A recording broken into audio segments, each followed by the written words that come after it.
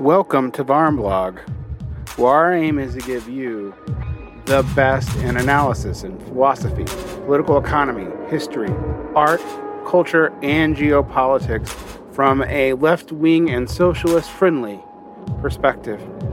We aim to bring you different perspectives from different walks of life and to have you educate yourself what to do with what you learn here. We do not aim to give you prefabricated and easy answers. Abandon all hope, ye who subscribe here, for you will learn, and it will be your responsibility what you do. And with that, let's begin today's episode.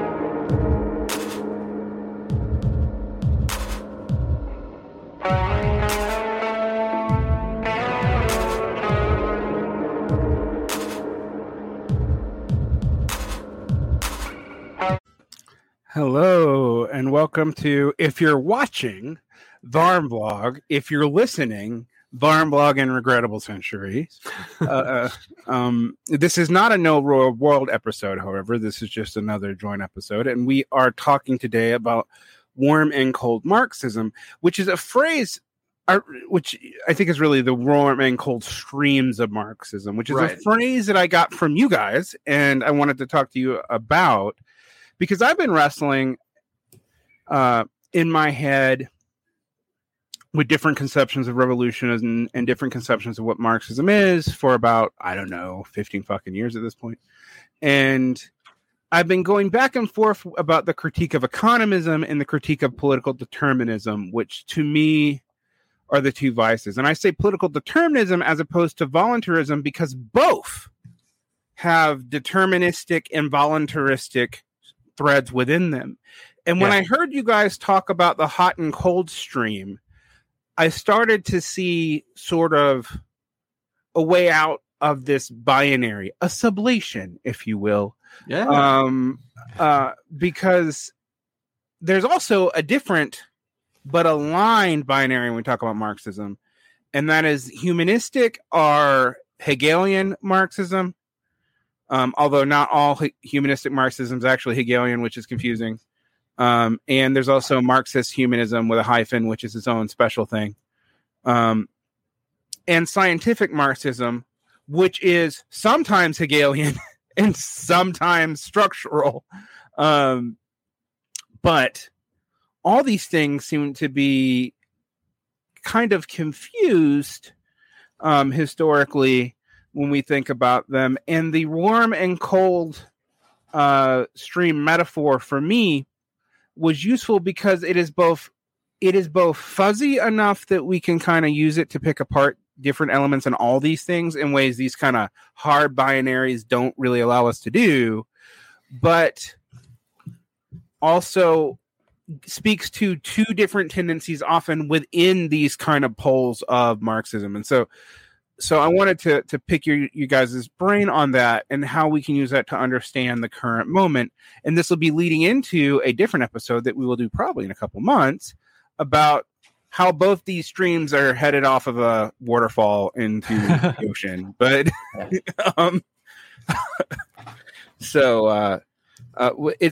think it's always funny that the White Guy Wednesday on TIR was always called the Anglo Pessimist Power Hour, which was funny because none of us are wasps at all. Yeah, not even a little bit. It's like one Polish dude, a half Bulgarian, half Scotch Irish Jew, and a Kurd. I don't know, but also they're not as pessimistic, even with me there, as we are together.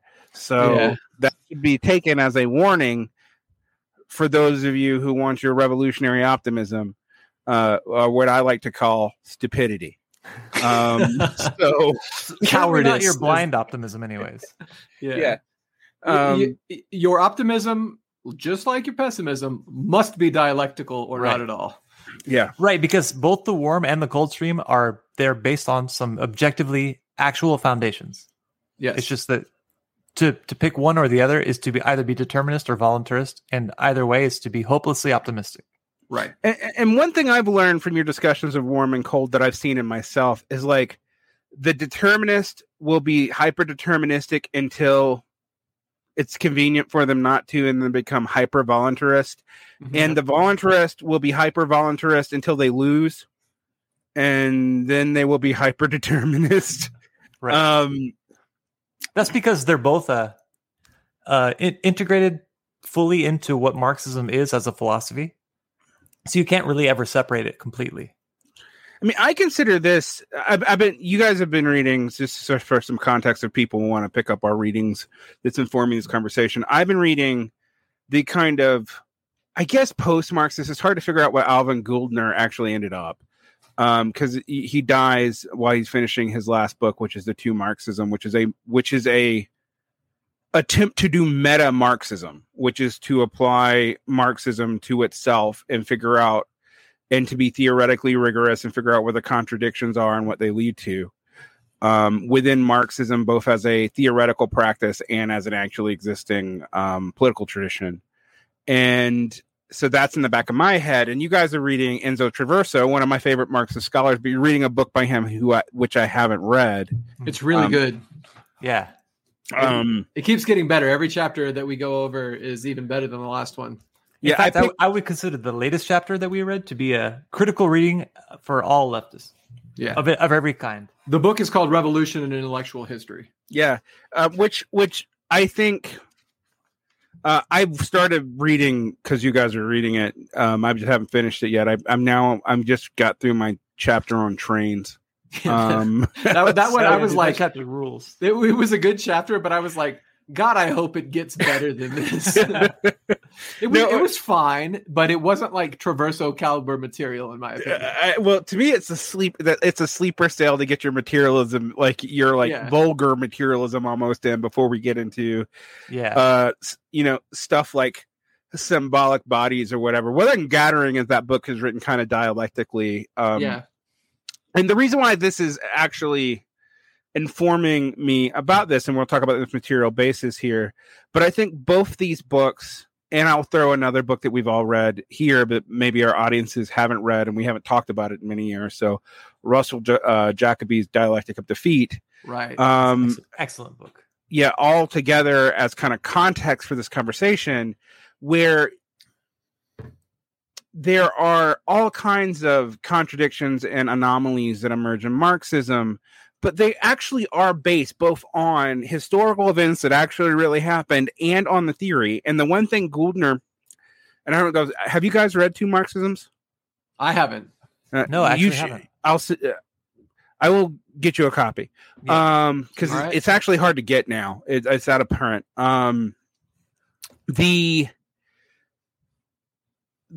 The one thing Gouldner emphasizes that makes Marxism unique, both compared to other forms of radical politics and to the major politics of its day, and he's writing in 1980, is that Marxism really is theoretically focused in practice, even in its actual practice, in a way that liberalism, or conservatism, or fascism, or whatever are not. Although fascism is a little closer sometimes. Whereas, like liberalism is a cluster. It's like a family relationship of things get all Wittgensteinian against it, and you can't really define it, but you can see how it moves. Whereas, in American politics, for example, everything is liberal and nothing is liberal. But whereas Marxism really is theoretically quite precise because it's a critique of both actually existing capitalism and the socialism and proto-communism of its development and day. And so it's informed by that. But that doesn't actually mean that it ends up being purely theoretically coherent, I think. And that's where these warm and cold stream stuff kind of really got to me, because I was like, oh, now we have a way to talk about these two emergent tendencies. Because someone, for example, I think another thing that happened the same day I was listening to you guys talk about warm and cold stream was a friend of mine asked me, what is Marx's take on free will? And I was like, Like, It depends on what year you're asking. Yeah. You know? What year are you asking? And also, how are you asking it? Because Marx clearly doesn't believe in countercausal free will, but he does sort of believe in human agency most of the time. But sometimes it sounds like he doesn't. Like, so that sort of gets you into the kind of problem at hand. And I don't want to. It's not because Marx is a terribly inconsistent thinker. I actually think he's trying to be a consistent thinker, which leads him in radically different and sometimes radically opposed directions. Yeah. And so to bring that back, it's good to start with Marx, but I also think we have to like talk about Marxism as a tradition larger than just Marx or Marxology. Yeah, definitely.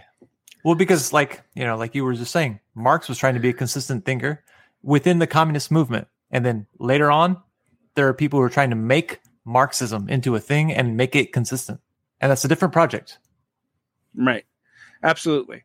So what before we go, because I haven't defined warm and cold streams for our listeners, because I didn't use the terminology before you guys, so I'm gonna let you do it. What are the warm and cold streams? Where did you get this kind of metaphor from? Well, it comes from Ernst Bloch. And in the principle of hope, I think he really lays down what it is. And for him, the warm stream, like we previously mentioned, is the more humanist sort of tending towards basically drawing a lot of inspiration from early Marx and his discussions of alienation and his sort of borderline romanticization of pre-capitalist modes of production. What gets later called like humanist Marxism or Western Marxism. Right. Yeah. And then cold stream would be the Plekhanov, Kautsky, Stalin. Of course, there's a myriad of different offshoots of this, but the very deterministic sort of scientistic route that Marxism that can take and does, which actually, in our opinion, becomes the main way of thinking about the world by Marxists with the triumph of the Soviet Union, basically. Yeah, well, and even before, because probably, you're right. Yeah. Like Otto Bauer in his seminal work about nationalities and social democracy, he's heavily criticized by like Rosa Luxemburg and Kautsky and Lenin. And I would say he's criticized by very, very cold stream kind of thinking. Yeah. Right. Even though Luxemburg is in general a warm stream thinker. Yeah, exactly. Like, so one of the things about this, though, one of the reasons why I think this is a good metaphor for what's going on here, as opposed to what's commonly used, which is Western or Eastern Marxism. Right. Not accurate. Which is not accurate at all. Yeah. Like who's Lunacharsky then? Yeah, right? Lukács, he's not from the West. Exactly. Yeah. Well, Lukács is both. Well, yeah. Also, Lukács is both. Lukács is both on the warm. Yeah, depending on the year. Yeah.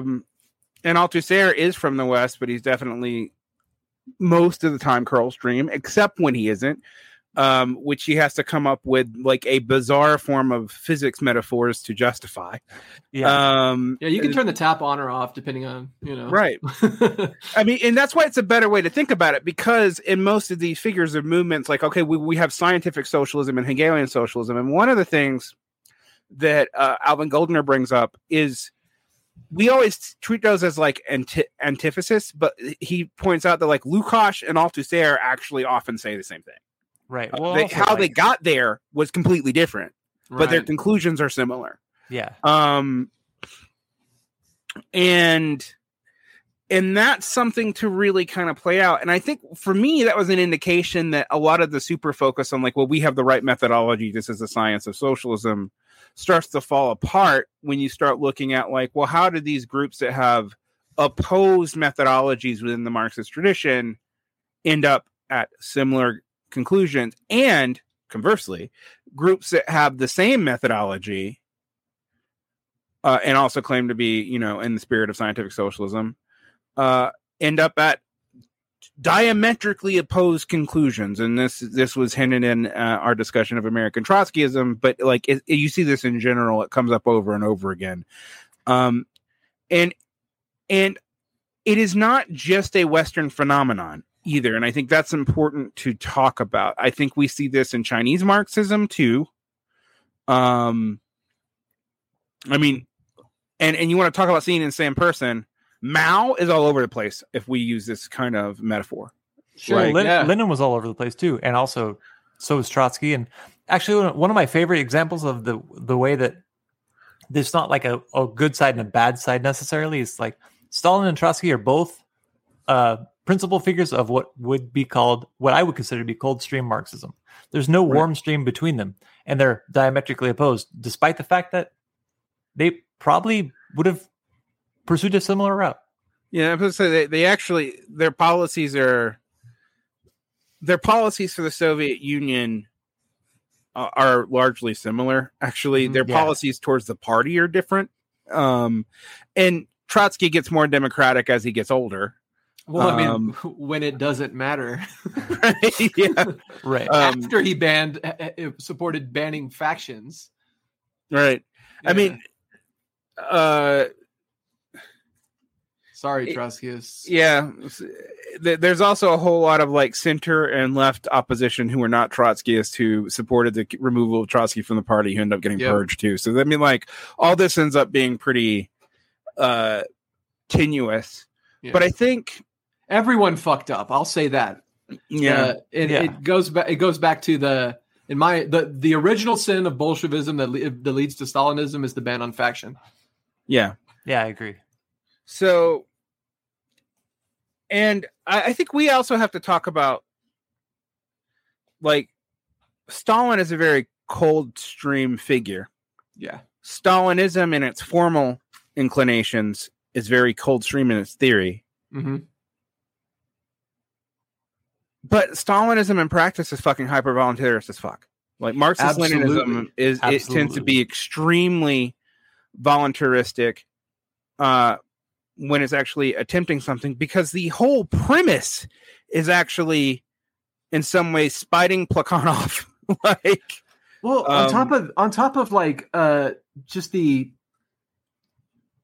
with the German invasion of the Soviet Union comes the activation of like a dormant Sorelian strand within Stalinism to rally the people with voluntaristic feats of strength and defiance and reincorporating religion and great Russian patriotism into the official ideology of the state. So it's like extolling the virtues of the like holy black soil of Mother Russia, you know, like it's real warm stream stuff, but so warm that most Marxists won't touch it. It's too warm. Yeah, it's like the boiling water that you pour on the tea bag, but you just try to drink it. Well, because that's, if there's ever any, and before people get on there, I'm not equating Marxist-Leninism to fascism. They're radically different things. Absolutely. But if there's ever any truth to the comparison where you can find weird things that are actually comparative, it is not totalitarianism, whatever the fuck that means. Yeah. It is this like fake thing. It's an interesting thing because, I mean, we could get into Lukács totality. I actually did find that like people who say that it was invented by anti-Marxists like Hannah Arendt, I actually found it being used by Marxists in the 1920s. Oh, really? Well, I know it's used by Mussolini. It's used by Victor Serge, too. Yeah. It's used by Mussolini to describe the Italian state, which by any definition of totalitarianism is not accurate. Right. That's just an aspiration. Yeah, aspirational more than anything else. Right. I was actually Victor Serge is one of the early places I find it, but I find it early. I find it earlier than you're supposed to. Like, right. And then Draper talks about discussions around it in the mid 40s. Right, but the definition Marxist? Everyone uses. Who's the Dutch Marxist who's like a critic of Lenin? I don't remember. Pannekoek? I think as early as like 1919 or 1920, he's even using something like totalitarianism. Right. Maybe. I don't remember that, but I don't think he uses that word, but maybe not. But the thing is, though, where I agree with you is our definition of it comes from like 40s and 50s anti-communism, and that's the one that I think is fake. Right. Well, I mean, I kind of think they all don't work actually, because none of it, like, one of the things that I will say when we talk about Stalinism is we attribute too much to Stalin and we don't attribute enough to material conditions. And in a way, like thousands of other party members. Yeah. And like all these social antagonisms, many of which had nothing to do with socialism whatsoever, are even get unleashed in a revolution. And we should expect that, by the way. Right. Like, that's something we should, like, you kind of have to control. And it's interesting.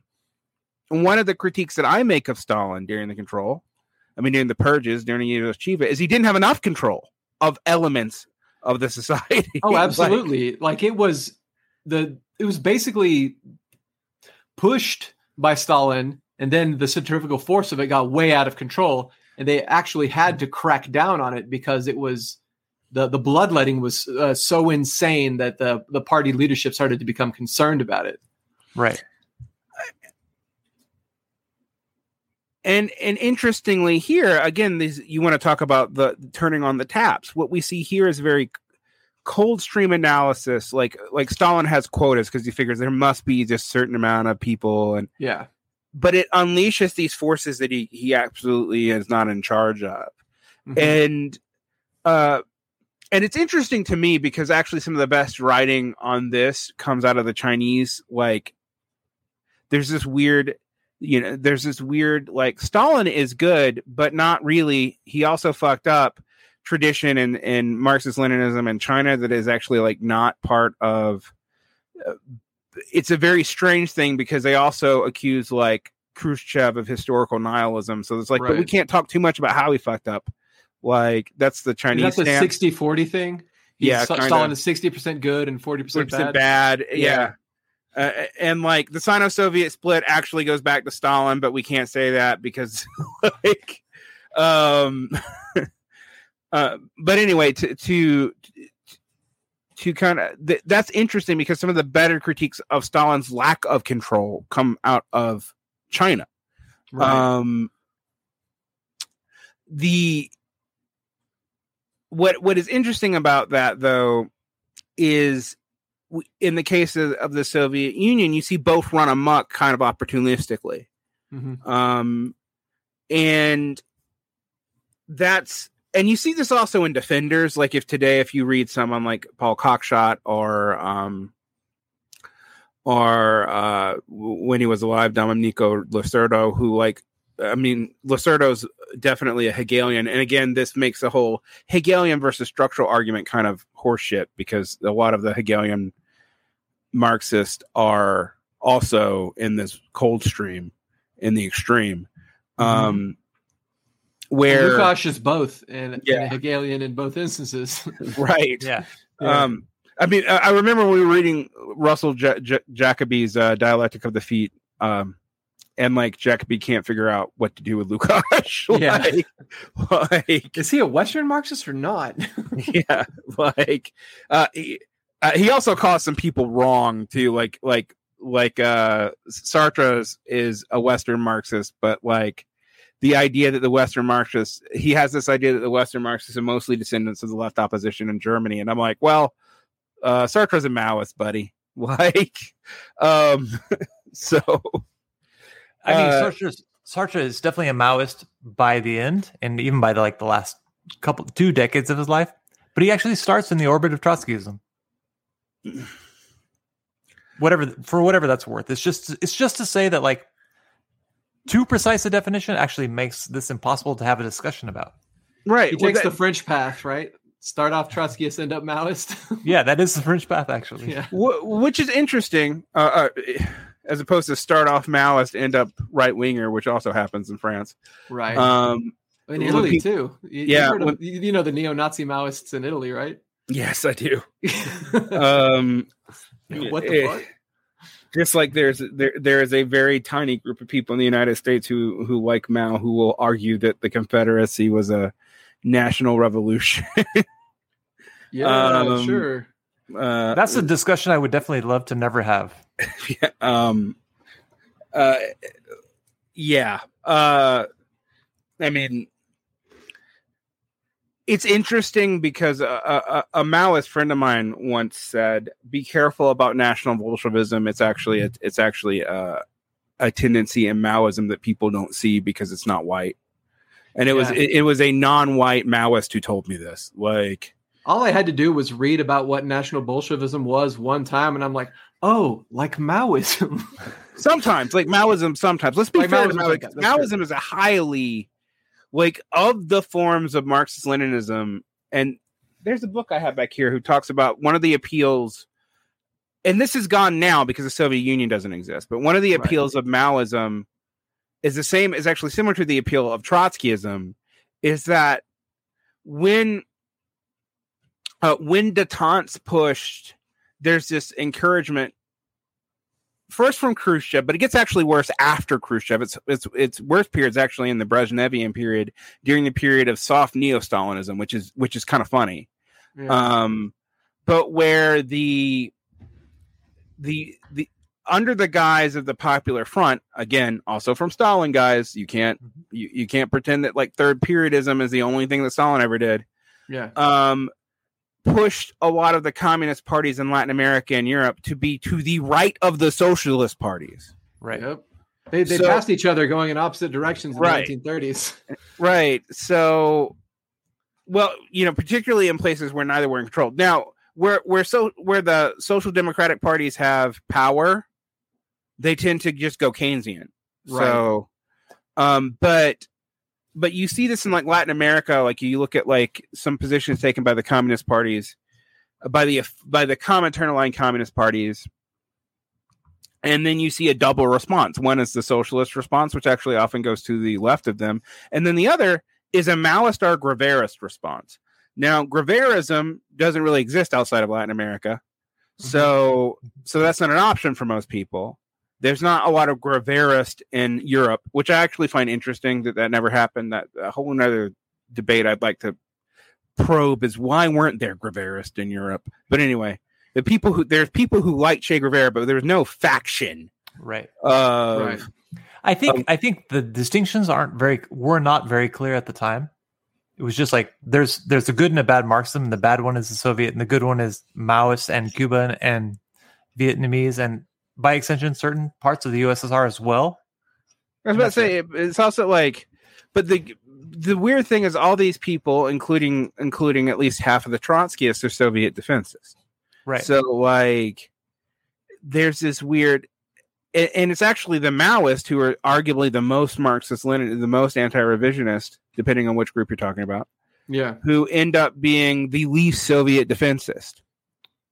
Like, yeah, to a catastrophically destructive level in some instances. Well, right, because at that point we're not talking about like philosophy. We're not really talking about like what motivates a person or what should be. We're just talking about like what is necessary to say right now.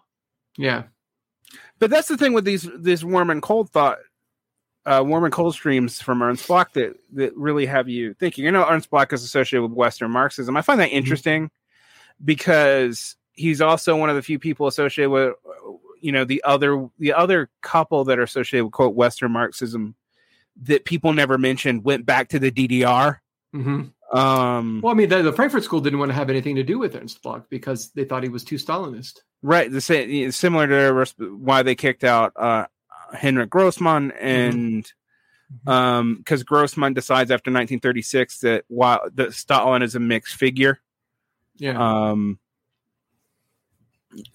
And which I think is interesting because also that's right before the Molotov-Ribbentrop Pact, which I've always like wondered, like, what did he think about that?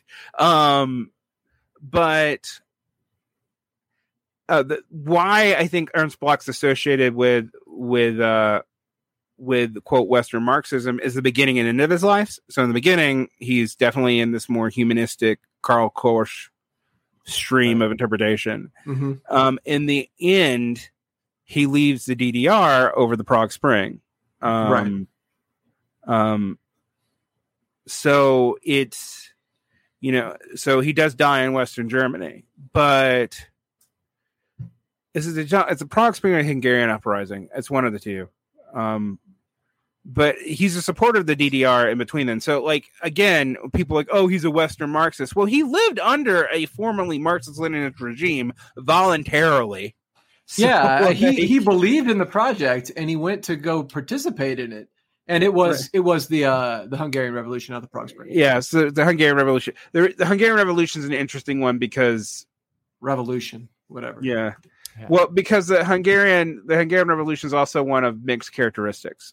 Like, there are clearly fascists involved, but there are also tons of Marxists involved. Yeah, and it was heavily infiltrated and funded by the CIA at the time as well. Right.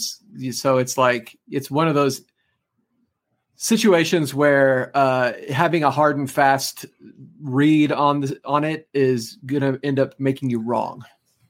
But I do think the suppression that comes after it is one of the things that leads a lot of people to who are pretty, ardent communists, and at least in the German section, to leave. Yeah. Right. I mean, the repression was a disaster. It also, like, it's one of the reasons why people lost a lot of faith in Lukács in the West too, is his participation in the aftermath of that. Yep. But a lot of people who are Marxist-Leninist supporters leave over the Prague. I mean, a lot of them leave over Prague Spring too. Actually, a lot of them leave over the Hungarian Revolution, and then the rest of them leave over the Prague Spring. Right. I mean, it's one of those things. Like, when you study the history of the CPUSA, there's a couple of big exoduses in the high point period. The first one is the Molotov-Ribbentrop Pact, which causes a shit ton of people to leave, and then a lot of them come back when the Popular Front is initiated, and then they start leaving again. And I think it is the Hungarian uprising which causes a huge exodus, and then the Red Scare too. So between the two, well, I mean, it's the between the Khrushchev's secret speech or whatever, that's the term that we use as secret speech, and the it was not secret. Yeah, but yeah, it's definitely that period. That's when probably the single biggest exodus happens between. It's all 56 though. Yeah. Yeah, I mean, so you have this. Well, you start seeing a downturn, like the height of. I think it's 48 is the height of the USA. But it might be earlier than that. But it's that's when it's like at like 80,000 people or something like that as full members. So there's lots of fellow travelers and stuff too. So probably double that. There's like 80,000 full members in 48, but there's like 1.5 million former members who are still part of like front groups or affiliated in some way. Like the Communist Party in the late 40s and early 50s was extremely powerful. I know they didn't use it, but they could have, and who knows what they would have done. And they decline precipitously in the 50s. Oh yeah, by like tens of thousands, like a month. Right. Yeah. And then they do not have any advantages from the return of the New Left. Like they're one of the few communist groups that don't see a tick up of membership during that time period. Partly from a series of internal splits. I know I got pushback for saying that like the RCP was a split from the Communist Party because there's two organizations between them, but it was a split from the Communist Party. Yeah. Bob Avakian enters late, guys. But most people who are in the RCP start their story with Chairman Bob, so they don't really consider a lot of the stuff before that serious.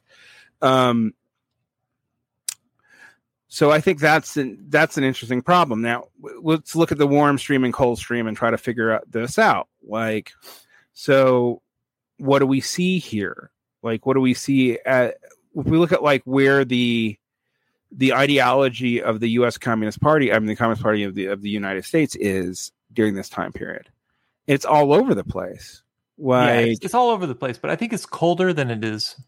At least it's consciously colder. It might not necessarily always be colder, but I don't think there's like any deliberate attempt to right the ship in any particular way. So what if it goes back and forth? It's incoherent in terms of its self-conception and in terms of the outside assessment as well. And I think it's interesting because I think in the 1920s and 30s, I think we'd actually call it warm, because during both the initial lead up and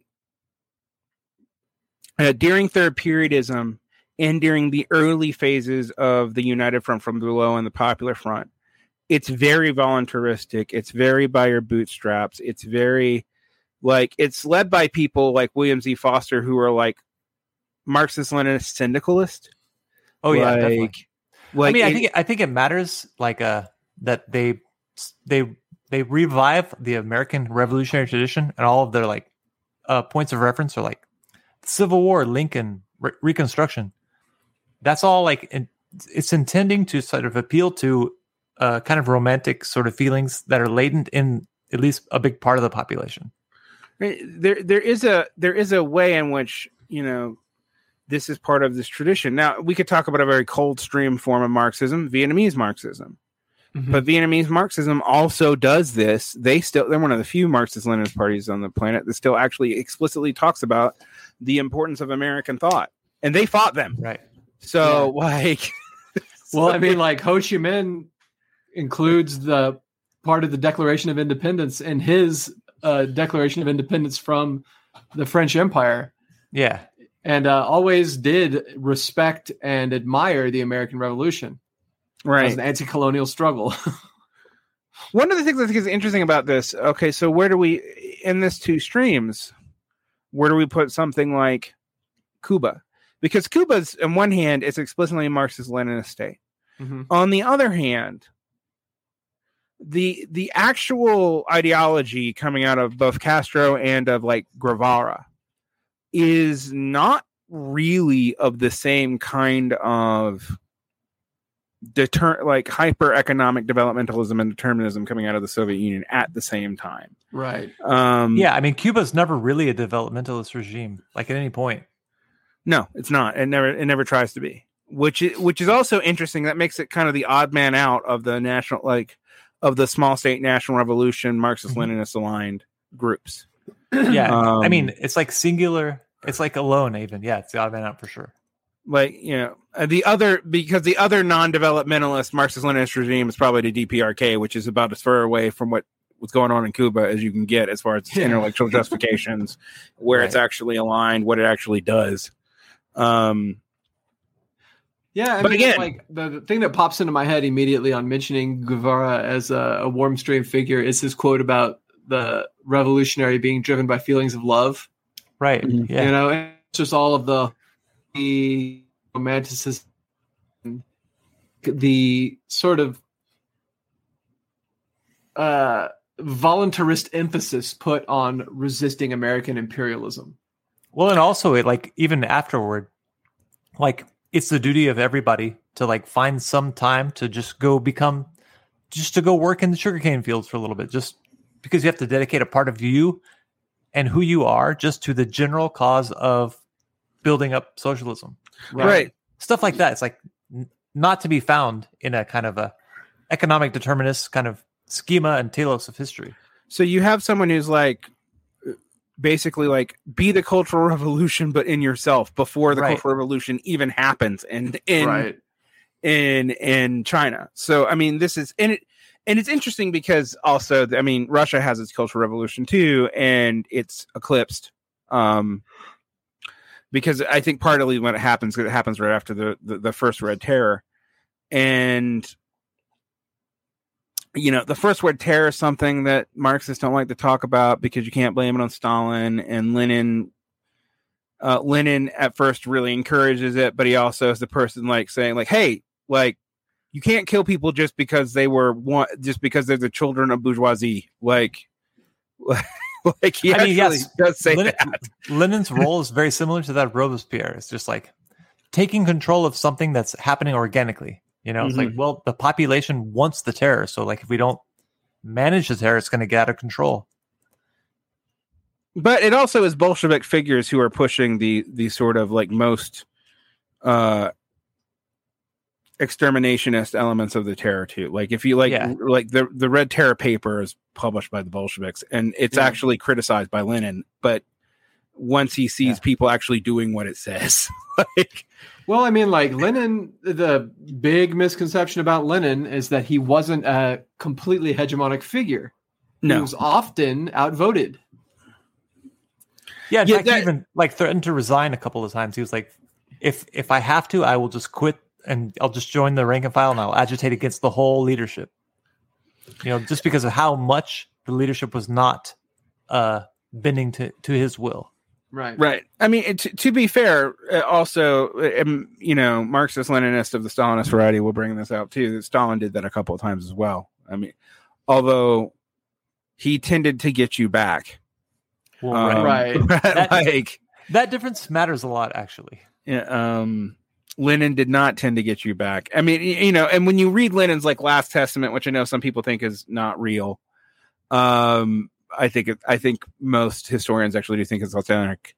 Yeah, I peripherally study Soviet history as well, just because I have a good Soviet historian to learn from in my program. And yeah, there are no historians that don't think it's real. Yeah. By the way, say no, but like none that I've come across. Grover Furr is not a historian. He's a professor of medieval literature. Professor. And correct me if I'm wrong, but he doesn't read Russian. I don't know. I don't think so, though. Yeah. I read that somewhere. It might not be true, though. So I might like this is like for public consumption. So, you know, allegedly, that's what I've heard. I find it interesting that most of the people who like take the most vulgar Stalin defenses are almost never historians, not even Russian ones. Like it's like, okay, so you found a literature professor and a philosophy professor. Okay. Right. But those things don't delegitimize a person like outright. But if all the historians are on one side and none of the historians on the other side, that at least says a little bit about where the legitimacy can be found. Well, I mean, being a historian isn't just reading books that other people wrote and then compiling pieces of it together. There's actually a method, and it's actually rigorous, you know? Yeah. Right. I am not a historian. I am a history popularizer because I actually don't use that method. Yeah. Which is fine. But we need history popularizers. But you know what's funny about that is even I am more rigorous than some of the stuff I've seen where I'm like, I'm at least checking my fucking references. You guys didn't even look. Yeah. That matters too.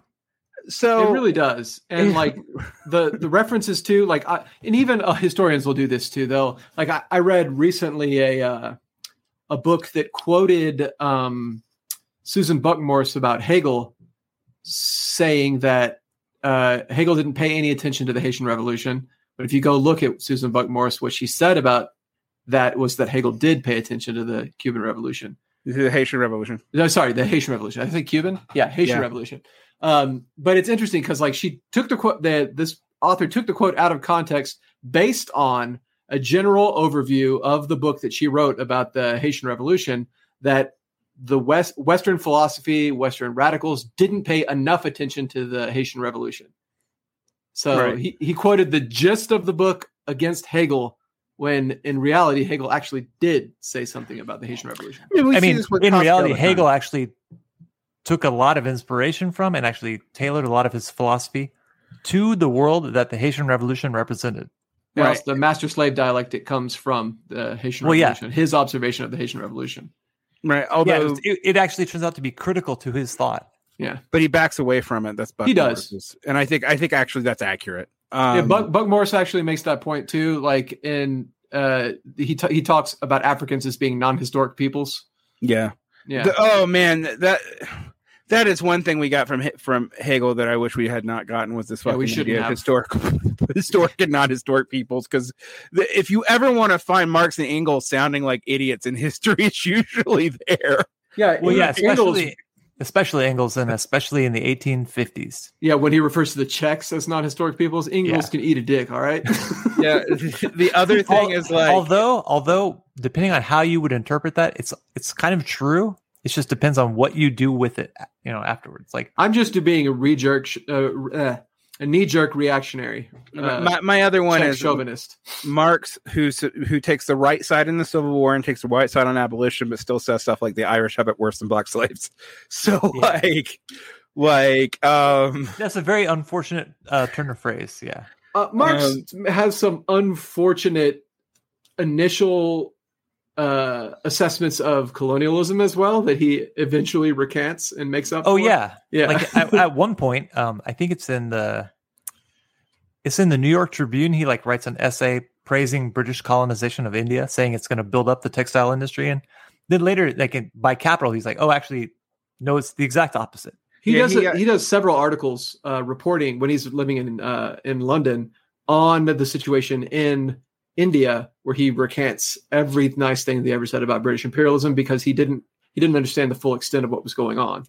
Yeah, I wonder what we would have gotten from him on the Taiping Rebellion, because he writes about it, but he writes about it very generally and he kind of both sides it.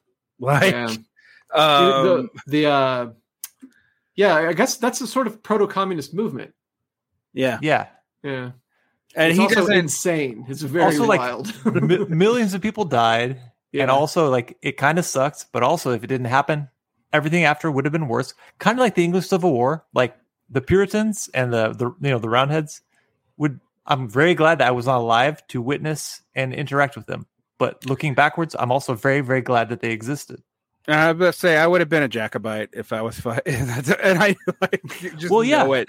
Like, I mean, I would have been on the side of the Catholicism, and which is to say on the happier side of life, the High Church Anglicans. Which is to say that just based on what I know of myself right now, if I could just transplant myself back to like 1549, I would have been on the wrong side. Yeah. So luckily, that's just not a thing that we have to do. I mean, this is where we have to think about these things though from a very interesting standpoint. So, for example, in the context of Scottish national liberation, being a Jacobite is actually progressive. From the context of the movement of the bourgeois revolution, it's not.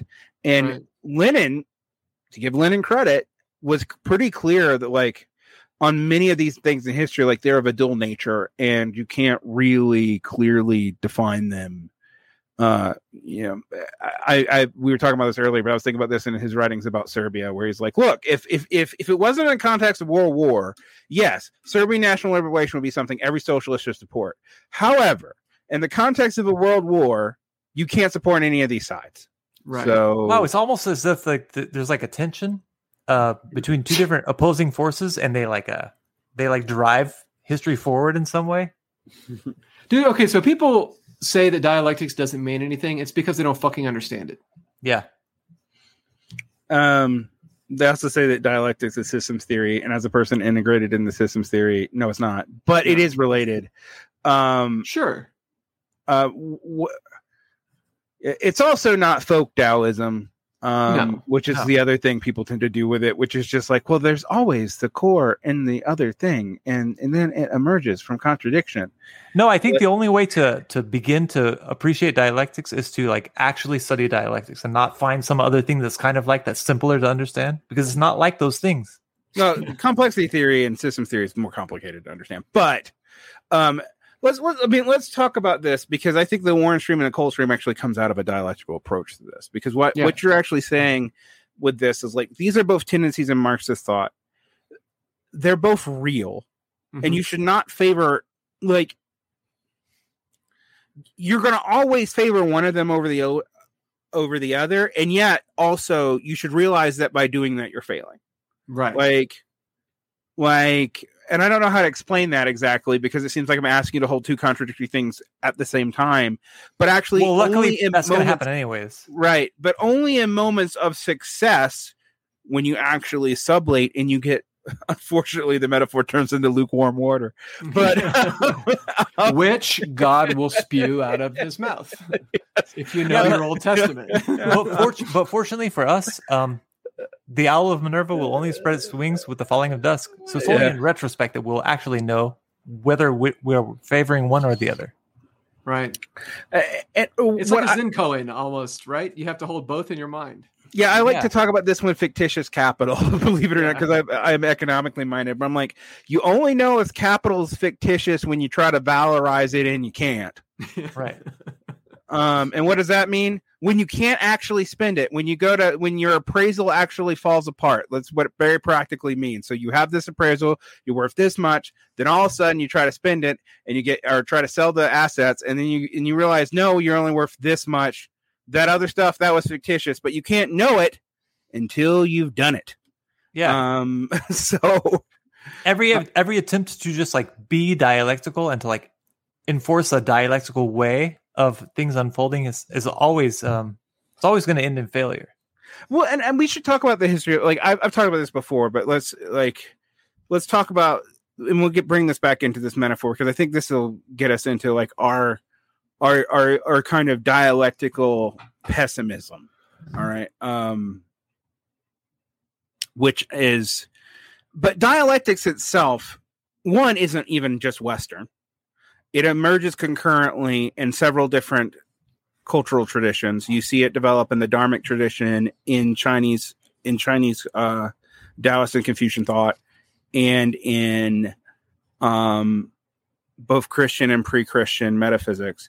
And the reason why it develops is because it's how you fucking figure out definitions. If you can't agree on axioms, how do you do it? You do it through dialogue and debate. Right. Both dialogic is when you kind of agree and can build from agreement. Dialectic is when you have to argue it out, but you're not arguing. It's not just like an analytic argument where you're arguing over the logic. You're literally arguing over the terms. How do you get to the terms at hand? Right. Now, dialectic post-German idealism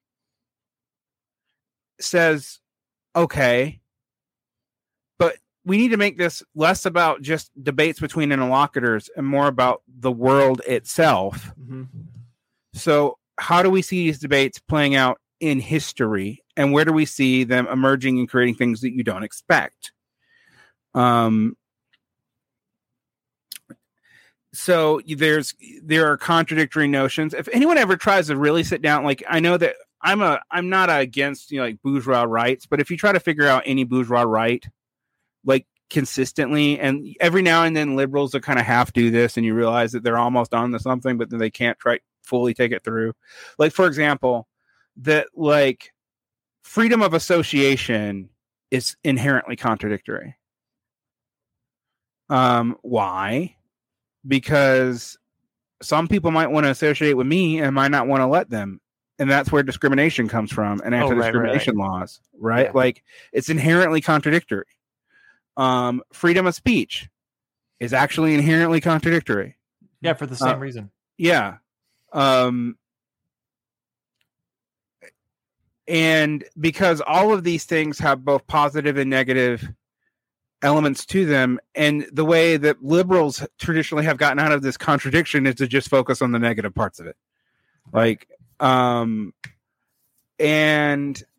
that's, that's where things start really falling apart. So from a dialectical perspective, we should always expect there to be, as long as there's divisions in the population, that's as long as there's classes and even other social divisions, really, for there to be tensions in these rights that cannot easily be overcome by the rights themselves. Well, yeah, right? And even we have to, like, embrace the fact that contradiction is going to be a fact of life for our lifetimes, at least, and maybe for forever. Now, I like to talk about this in a very specific way, because people who are trained in analytic philosophy do not know what we're talking about. Right. Because they're like, but you don't mean contradiction the way we mean it. No, we do not mean contradiction in Hegelian philosophy is not a syntax contradiction. It is not. It is not an absolute A equals not A. Like, that's not what's going on there. Although what is actually going on there is history is fuzzy enough that A does equal not A, depending on how you're defining A in its emergence in the world. Like, and also depending even from one moment to the next, even sometimes. Right. So that and I get where there's this kind of liberal critique that this leads to, like, well, you can make everything mean anything this way, and vulgarly you kind of can. Like if you're really just trying to do apologia, it's really easy to do with dialectics, and that is a problem. Well, right, but I think that's why we have to, like, there's a reason why Hegel, just to take one example, he had political positions and he stuck to them, and he was navigating contradictions and so on, and he made judgments about whatever was happening and what might happen. Right. But he's also very clear from his own philosophy that he can't know if his political positions are right. And by the way, exactly, from the philosophy of right, he's wrong about a lot of stuff. Some stuff, but he's certainly wrong about at least a few things that are, like, so important that we have to be. To critically, the Prussian state's going to be the end of history. Like, that's pretty big. Well, even the way that we would determine the end of history, like, for our purposes, I would say, definitely that's wrong. But there's another way of looking at it where, like, the end of history is the period of human development in which individual human beings can all concentrate together at a social level and influence things, or to put it another way, an era of democracy. And so we are still living in the end of history, which began in 1789. And so, depending on even how you interpret that exact phrase, Hegel is either wrong or right. Right. I mean, well, that's very dialectical of you, Jason. And to be fair, I mean, this is where people get people push back on me on this. I've been recently pushed back on this, and let's talk about this. This is where the cold and warm streams actually don't always help you, because I can't use dialectics to predict things. I can only use dialectics to understand things in the past and what is likely to emerge. And attempts to use dialectics to predict things, and Marx did, by the way, usually amounts to eating a shitload of crow. Right. Like, that's the thing that I think that there are in the broadest sense, I think there's two things to Marxism. One is it's a way of understanding history and of understanding the likely movement of history. And two, it's a way to predict the future and the coming of socialism and its realization and being. We're really good at the first part. We've been accurate on the first part for the most part. Yeah. We are shitty. World historically shitty at the second part. And the problem that you have is that liberalism, conservatism, etc., don't have the second part.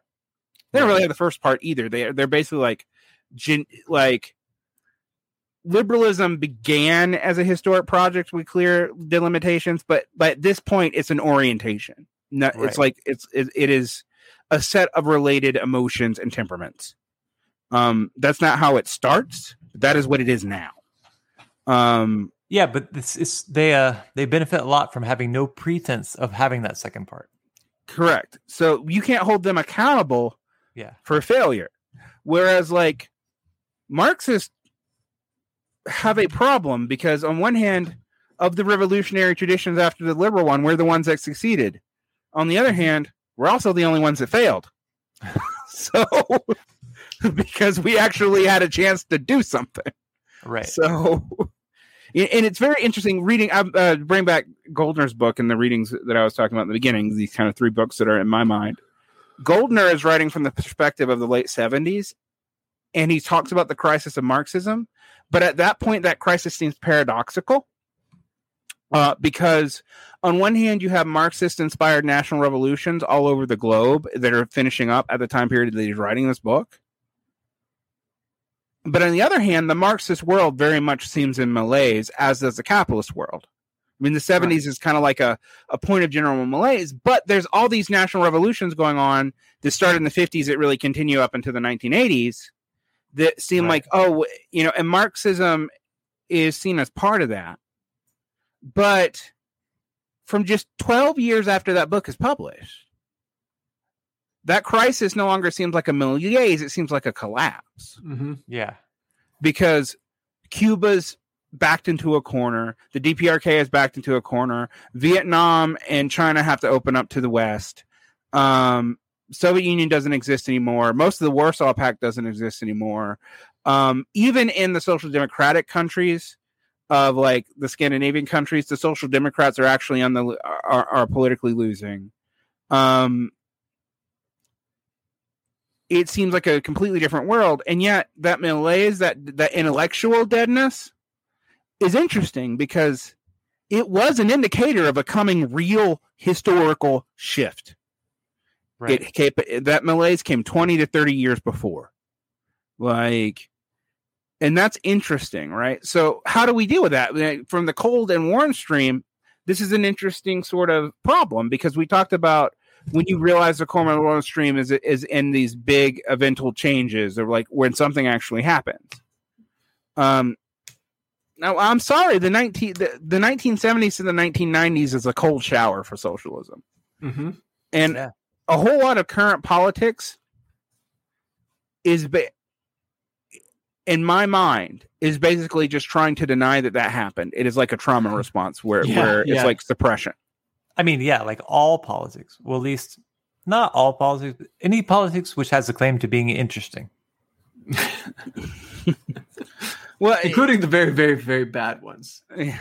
Well, I mean, I guess that is true that right now, like non-centrist politics is both emergent and interesting and all over the place, and yet also somehow can't seem to win even when it wins. And I don't just mean in the left-wing sense also. I mean, like all kinds of new forms of rightism that have emerged in the last 2 decades that are reminiscent of early 20th century forms of rightism. And yet they also, when they win, they just normalize. Like it's not like it's like if Mussolini had, joined with Britain and decided to oversee a post-war Keynesian transition without the war in the first place. Yeah. Which is to say, if Mussolini had gotten what he wanted. Yes, actually, because he did not want to side with Hitler. But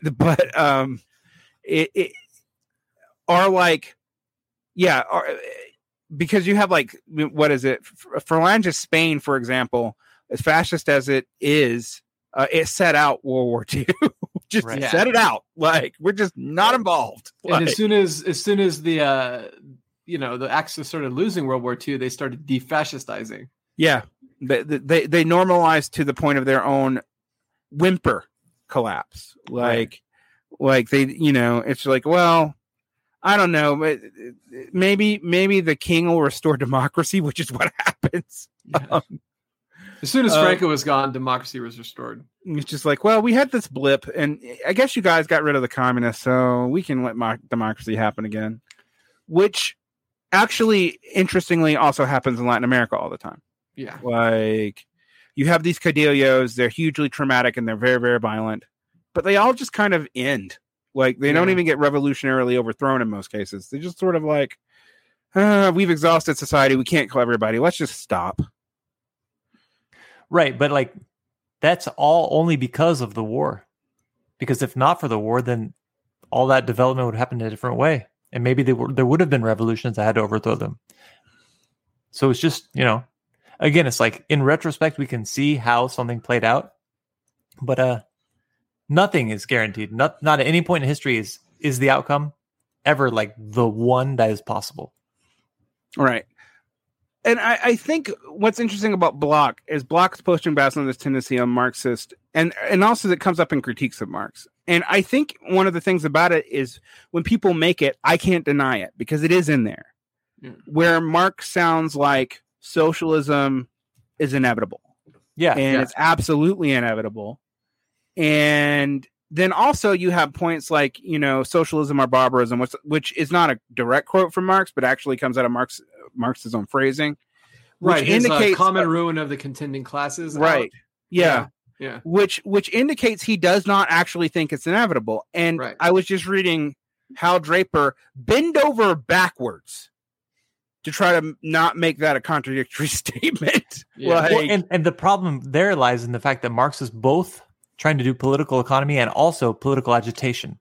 And they require an entirely different emphasis on things which are only merged in retrospect. But on the surface, it's like, you turn off one faucet and turn the other one on. However, the problem that you have is outside of Capital, Marxist writings actually aren't that clearly delineated. Like, there's is the Brumaire a polemical text or is it an analytical text? In my mind, it's got to be both. Yeah, I think in certain works like the Brumaire, I think he is trying to do both. But yes, like the Manifesto versus Capital. I mean, I think Gramsci is one of the first people who sees that there's a tension there. Yeah. Unlike Kautsky, who's just like, oh, the Manifesto was okay, I guess. But the real question is the economic doctrines of Karl Marx, which is a phrase that no one should ever have been able to say. The doctrines of Marx, even though he has like at least two positions on everything. But this is actually interesting because the people who try to turn it into methodology, Lukács, for example, end up making the methodology substanceless. Like Lukács's answer to what a proletarian revolution is tautological. It's not even like what the proletarians do. It is what the proletarians do when manifested by a politically conscious proletarian movement in itself and for itself simultaneously, which you can only know once it happens, but somehow that's scientific. Which, I mean, it might be true, but it's useless. Right. And I say that because, like, if that's your methodology, then it's not a methodology. There's no method to that. Well, the method is just to have been correct. But like when you argue that Marxism is a science, and Lukács does, and we were talking about this warm and cold stream trying to combine in the same person, and that's what's trying to happen there, right? Like, right. But it ends up being meaningless. Like it's just tautological, like in the bad sense, not in the like definitional sense, which of course, like, yes, a chair is a chair because it's a fucking chair. Shut up. Well, right. I mean, one thing that would help us out a lot is if we all had the same meaning of science in mind, all since before Marx and certainly now. But even in Marx's own time, both conceptions of science, I mean, at least more than one conception of science is used, and the lack of recognition of that contradiction leads to, like what you just said with Lukács. It's just, at a certain point, it just becomes unintelligible nonsense. Well, the New Left response to this was to focus in on the fact that Wissenschaft doesn't quite mean science. It doesn't mean natural science. But even that's kind of a cop-out because it does also sometimes mean that. Right. Like, presaging, it would be like me criticizing someone for saying, well, when we say science, we don't mean biology, but sometimes we do. Like, And you're right. One of the things that haunts Marxist claims to science is that there has still been, really, despite the practical success of science, ask any motherfucker to tell you what it actually is in a way that is both coherent to practice and to non-contradictory definitions, and they can't. Well, there's no answer to the demarcation problem to this day. Yeah, like. Which makes vulgar skeptics online really uncomfortable because they're like, but what about pseudoscience? And I'm like, well, we only know pseudoscience in the retrospect, frankly. I mean, I think, again, partly it's just not very well known anymore. But I think as early as like 1807, Hegel was talking about the need to elevate philosophy to the level of science, to make philosophy scientific. Which is to say that, like, science is a thing, philosophy is a thing, and to the extent that we can merge them, we're onto something. And it's not clear whether or not we even have an idea of what that would look like now.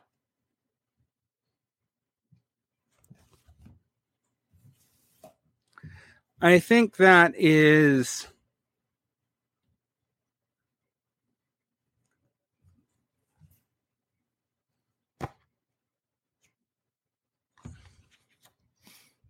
complicated and hard, yeah. It's complicated and hard because it ties stuff in. The other problem is, like, Hegel wants to raise philosophy up to the level of science, and science up to the level of philosophy. That's why it's the science of logic, right? Right. But then Marx actually even upped the gambit from there because he's like, well, the point isn't just to understand the world, get the science and philosophy together and rigorous enough.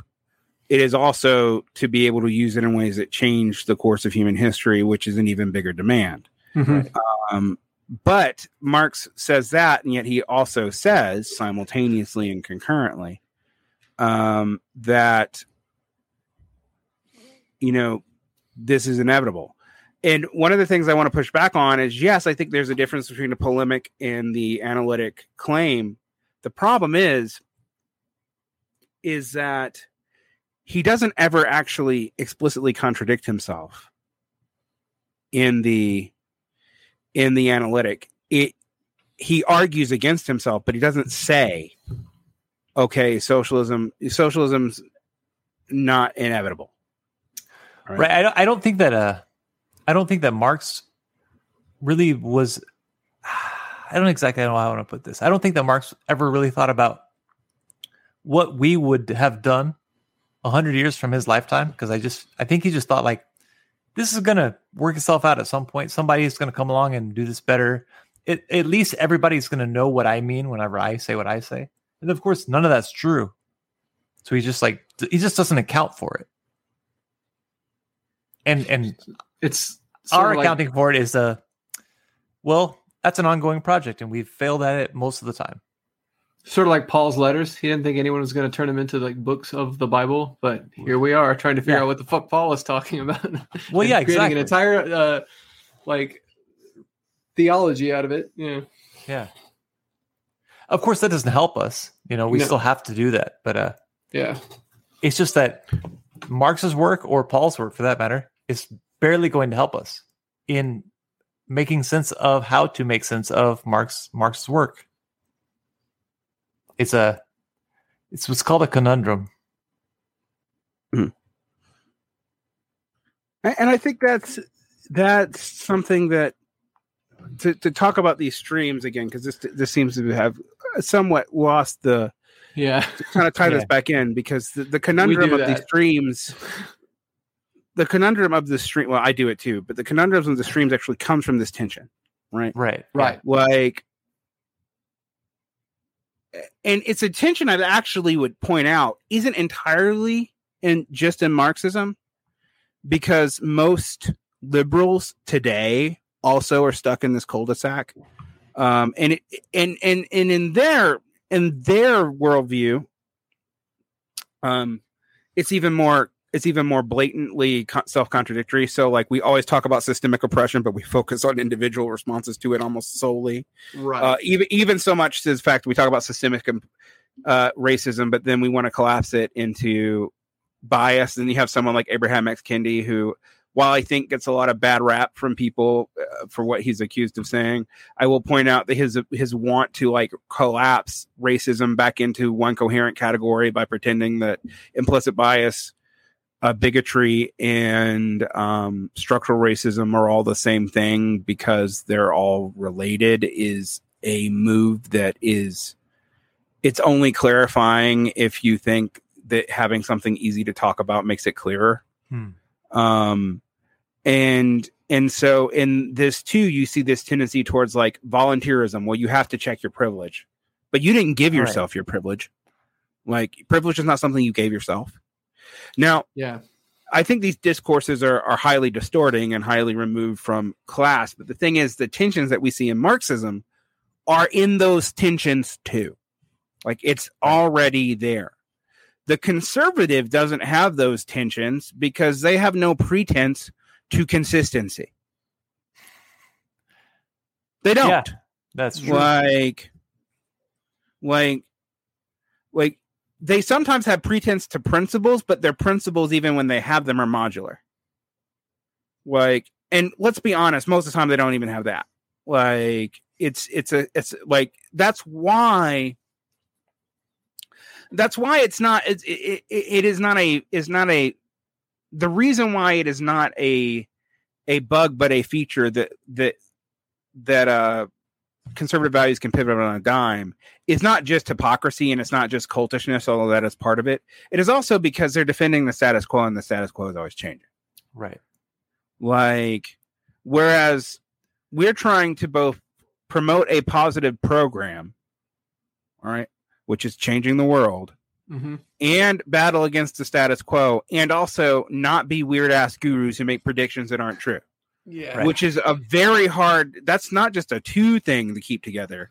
That's 3 things to keep together. Our conditions of victory, it's like playing a game where your condition is you have to completely change the game board, and the other guy's condition is you just have to survive. Like that, one of those is way easier than the other. Like, which is why I think conservatism's also often easier to have a positive vision, even compared to liberalism, even though liberalism has this inclusivity and justice. At the current time period, the inclusivity and justice is actually not inclusive at all. No. Right. And that is, I mean, again, as Marxists, that shouldn't surprise us. That is like a particular historical development that, like, shit libs are shit libs. And sometimes I guess I push back on you guys on this because I'm like, well, but shit libs are shit libs because they're also in the same world we are. Like we, in some ways, we have to hold them accountable for being that way. But in other ways, like, we also have to admit that, like, we're not that different from them, and they're in this weird cul-de-sac too, and they're also failing at whatever their conditions are. It's just that their way of achieving victory is to deny they ever had the conditions that they said they had in the first place. When viewing the most disgusting shit libbery available, one must always think, "There but for the grace of God go I," and guard against this. Right. Very well said.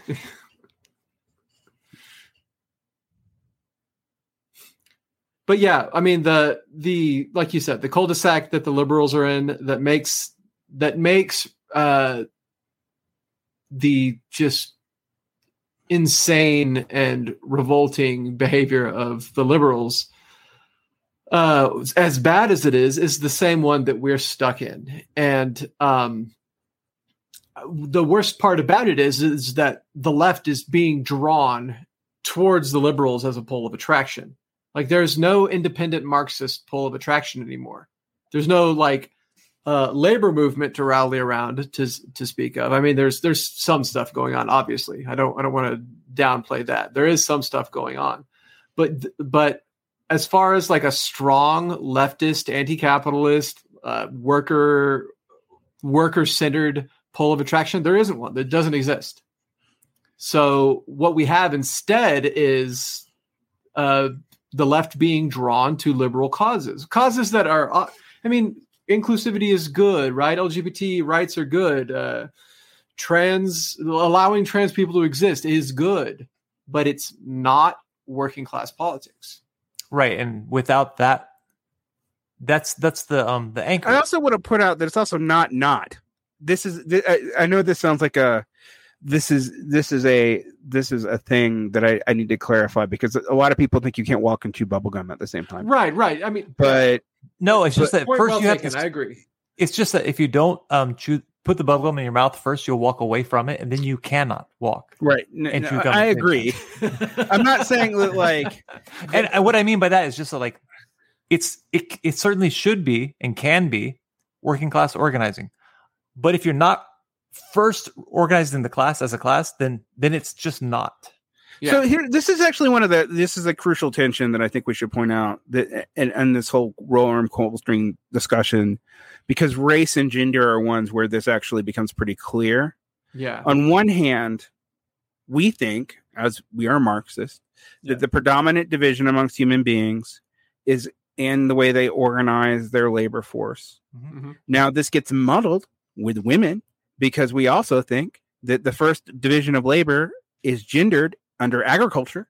Mm-hmm. And frankly, while Engels works under a lot of bad anthropological assumptions, that seems to be one that is mostly true. Right. There are gendered hunter-gatherer societies. We don't know how, like, we can't really project them all the way back into antiquity. But there also seems to be less gender hierarchy and less division of labor in hunter-gatherer societies. And what is also interesting, sometimes there's less division of labor in agrarian societies than there is, although there is some, but that, like, like the idea of the nuclear family division of labor, the bourgeois division of labor, where the woman is a manager of the household, that is not unique to bourgeois society. Like that's part of like Greek aristocratic society in Athenian democracy, for example. But in general, it is not a historic norm, because if you're running a farm and even if one person's running the household, everyone's got to fucking work. Labor's part of that. Well, right. Like if we think of history as just a line that just goes forward and up, then you're going to miss out on all kinds of stuff, because that is a way of doing things at one point, and then it becomes again the way of doing things on a higher level or whatever. But it's not like it wasn't, and then capitalists came along and now it is. It's just it is again and more, and so that is both liberating and also increasing exploitation at the same time. So one of my, I come out of the platypus society, people know this, but I'm not one of them. And one of my critiques of them is like they have the revolution, and the bourgeois revolution begins it, and communism will be the fulfillment of that, right? And I tend to completely push back on that, because I think that's not a great reading of Marx, for one thing. But I also think it's just not historically true, because they have to constantly talk about regression, but it's like just the failure to voluntaristically live up to the liberal revolution for them. Right. Whereas for me, it's like, no, these ideals were always contradictory. Yeah. Like, and that's what dialectics means. And they're contradictory because they're also materially contradictory. Mm-hmm. And it's not just about fucking freedom. Like one of the things that you have to deal with as a Marxist is to say, well, most people's conception of freedom is actually only freedom for a certain amount of people. Mm-hmm. And that's absolutely true. But the reason why I bring this up, though, is because I think we are the result of these contradictions in liberalism.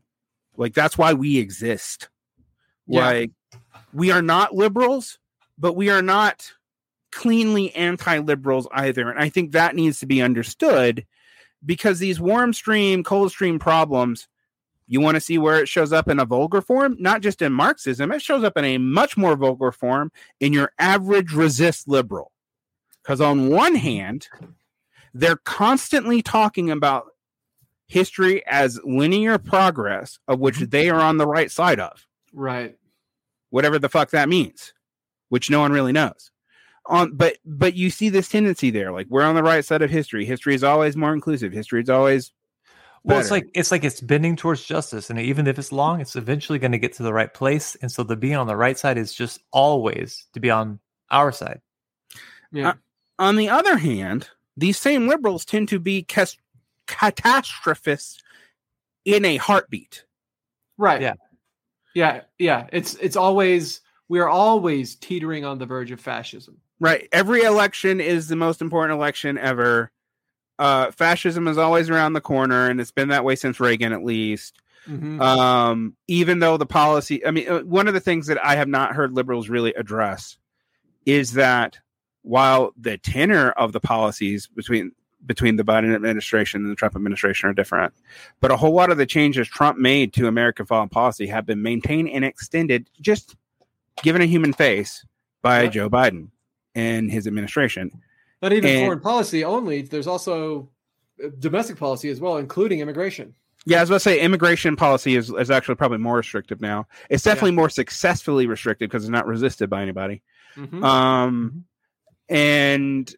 And there, you even get some of my liberal and left liberal friends to admit this, and yet they don't really know how to do anything about it, and they just sort of accept it. You saw this in anti-war activism in prior times. Like, the Democrats were anti-war from 2004 to 2009. Yeah. 8. Well, whenever Obama decided he wanted to drone strike people, all of a sudden they weren't anti-war anymore. But yeah, 2009, I guess. Which is funny. Just like it took Clinton to fully neoliberalize and weaken the welfare state, it took Obama to finish and fully neoliberalize the army. Yeah. One of the things when people talk about the poverty draft and they don't understand is the poverty draft used to be real. It's not anymore. But when people are like, oh, it's never been real. It was real until about 2005. And particularly if you look at it in not just in an individual perspective, but you look at the regions in which the army is recruiting the most from, because they're always the poorer parts of the country. And Right. and the reason why is like you guys are from Texas. Mm-hmm. Outside of the major metropolitan areas, what was keeping a lot of small town Texas alive? Well, our town was military base and oil. Yeah, I was about to say you have oil, but Yeah. but if you don't have oil, it's a military base nearby, Yeah. is it not? And it's Yeah, not absolutely. just it's Almost not just the people always. in the military. It's also all the things serving the military. When the military bases contracted under Bush and then really contracted under Obama into the drone warfare we have today, Mm-hmm. whole parts of the red states, that's when the red states died. The people don't really seem to put that together. Yeah. Like all the economic collapse of the red states, they finally neoliberalized the military. Military Keynesianism ended. Yeah. Right? Okay, what does this have to do with Red Stream, with Warren Stream, Red Stream, Blue Stream, with Warren Stream, Cold Stream? Well, there's a cold stream to that and there's a warm stream to that, but we don't look at either at the same time. We can't hold both of them in our heads. So what's the warm stream to that? The warm stream to that was like the voluntaristic efficiency of the Bush administration. Mm-hmm. The cold stream to that was the humanization for us, not for anybody else, of warfare under the Obama administration as a natural resource of technological development. Right. As a natural outcome and Yeah, resource of technological development. And it also continues to this weird thing in the United States where the military is a beloved institution, although conservatives love it less than they used to, actually. Liberals now like it more than they used to. That's weird. It's really weird. It's the same with like the CIA. Yeah. Yeah, very Liberals much so. love the CIA now, and now the fucking conservatives hate it. Yeah. And the It's FBI. It's fucking what? well, It's kind of like the early Cold War again. Yeah, it really is. But Yeah. As farce. Yeah. So we look at that now. Cold and warm stream stuff. One of the big things that we have to deal with that I haven't heard you guys talk about since you pulled this from Bloch. How do we? It's clear when we talk about revolutions, like the voluntaristic revolutions. That's Guevara. That's Castro. That's Mao. That's Lenin. I mean, to a real sense, even though Lenin's writings are very cold stream, what he actually does is not that at all. Well, he flips the switch, right? Mm-hmm. Like he opposes insurrection, and then when he realizes he can't oppose it anymore, he flips the switch and then champions insurrection. Right. And his definitions of socialism become increasingly colder as building socialism gets harder and harder. Right. So state capitalism becomes a necessary phrase, etc. A phase because they didn't join up. So what's interesting is in many ways, Lenin, I don't even think he realized he was doing this because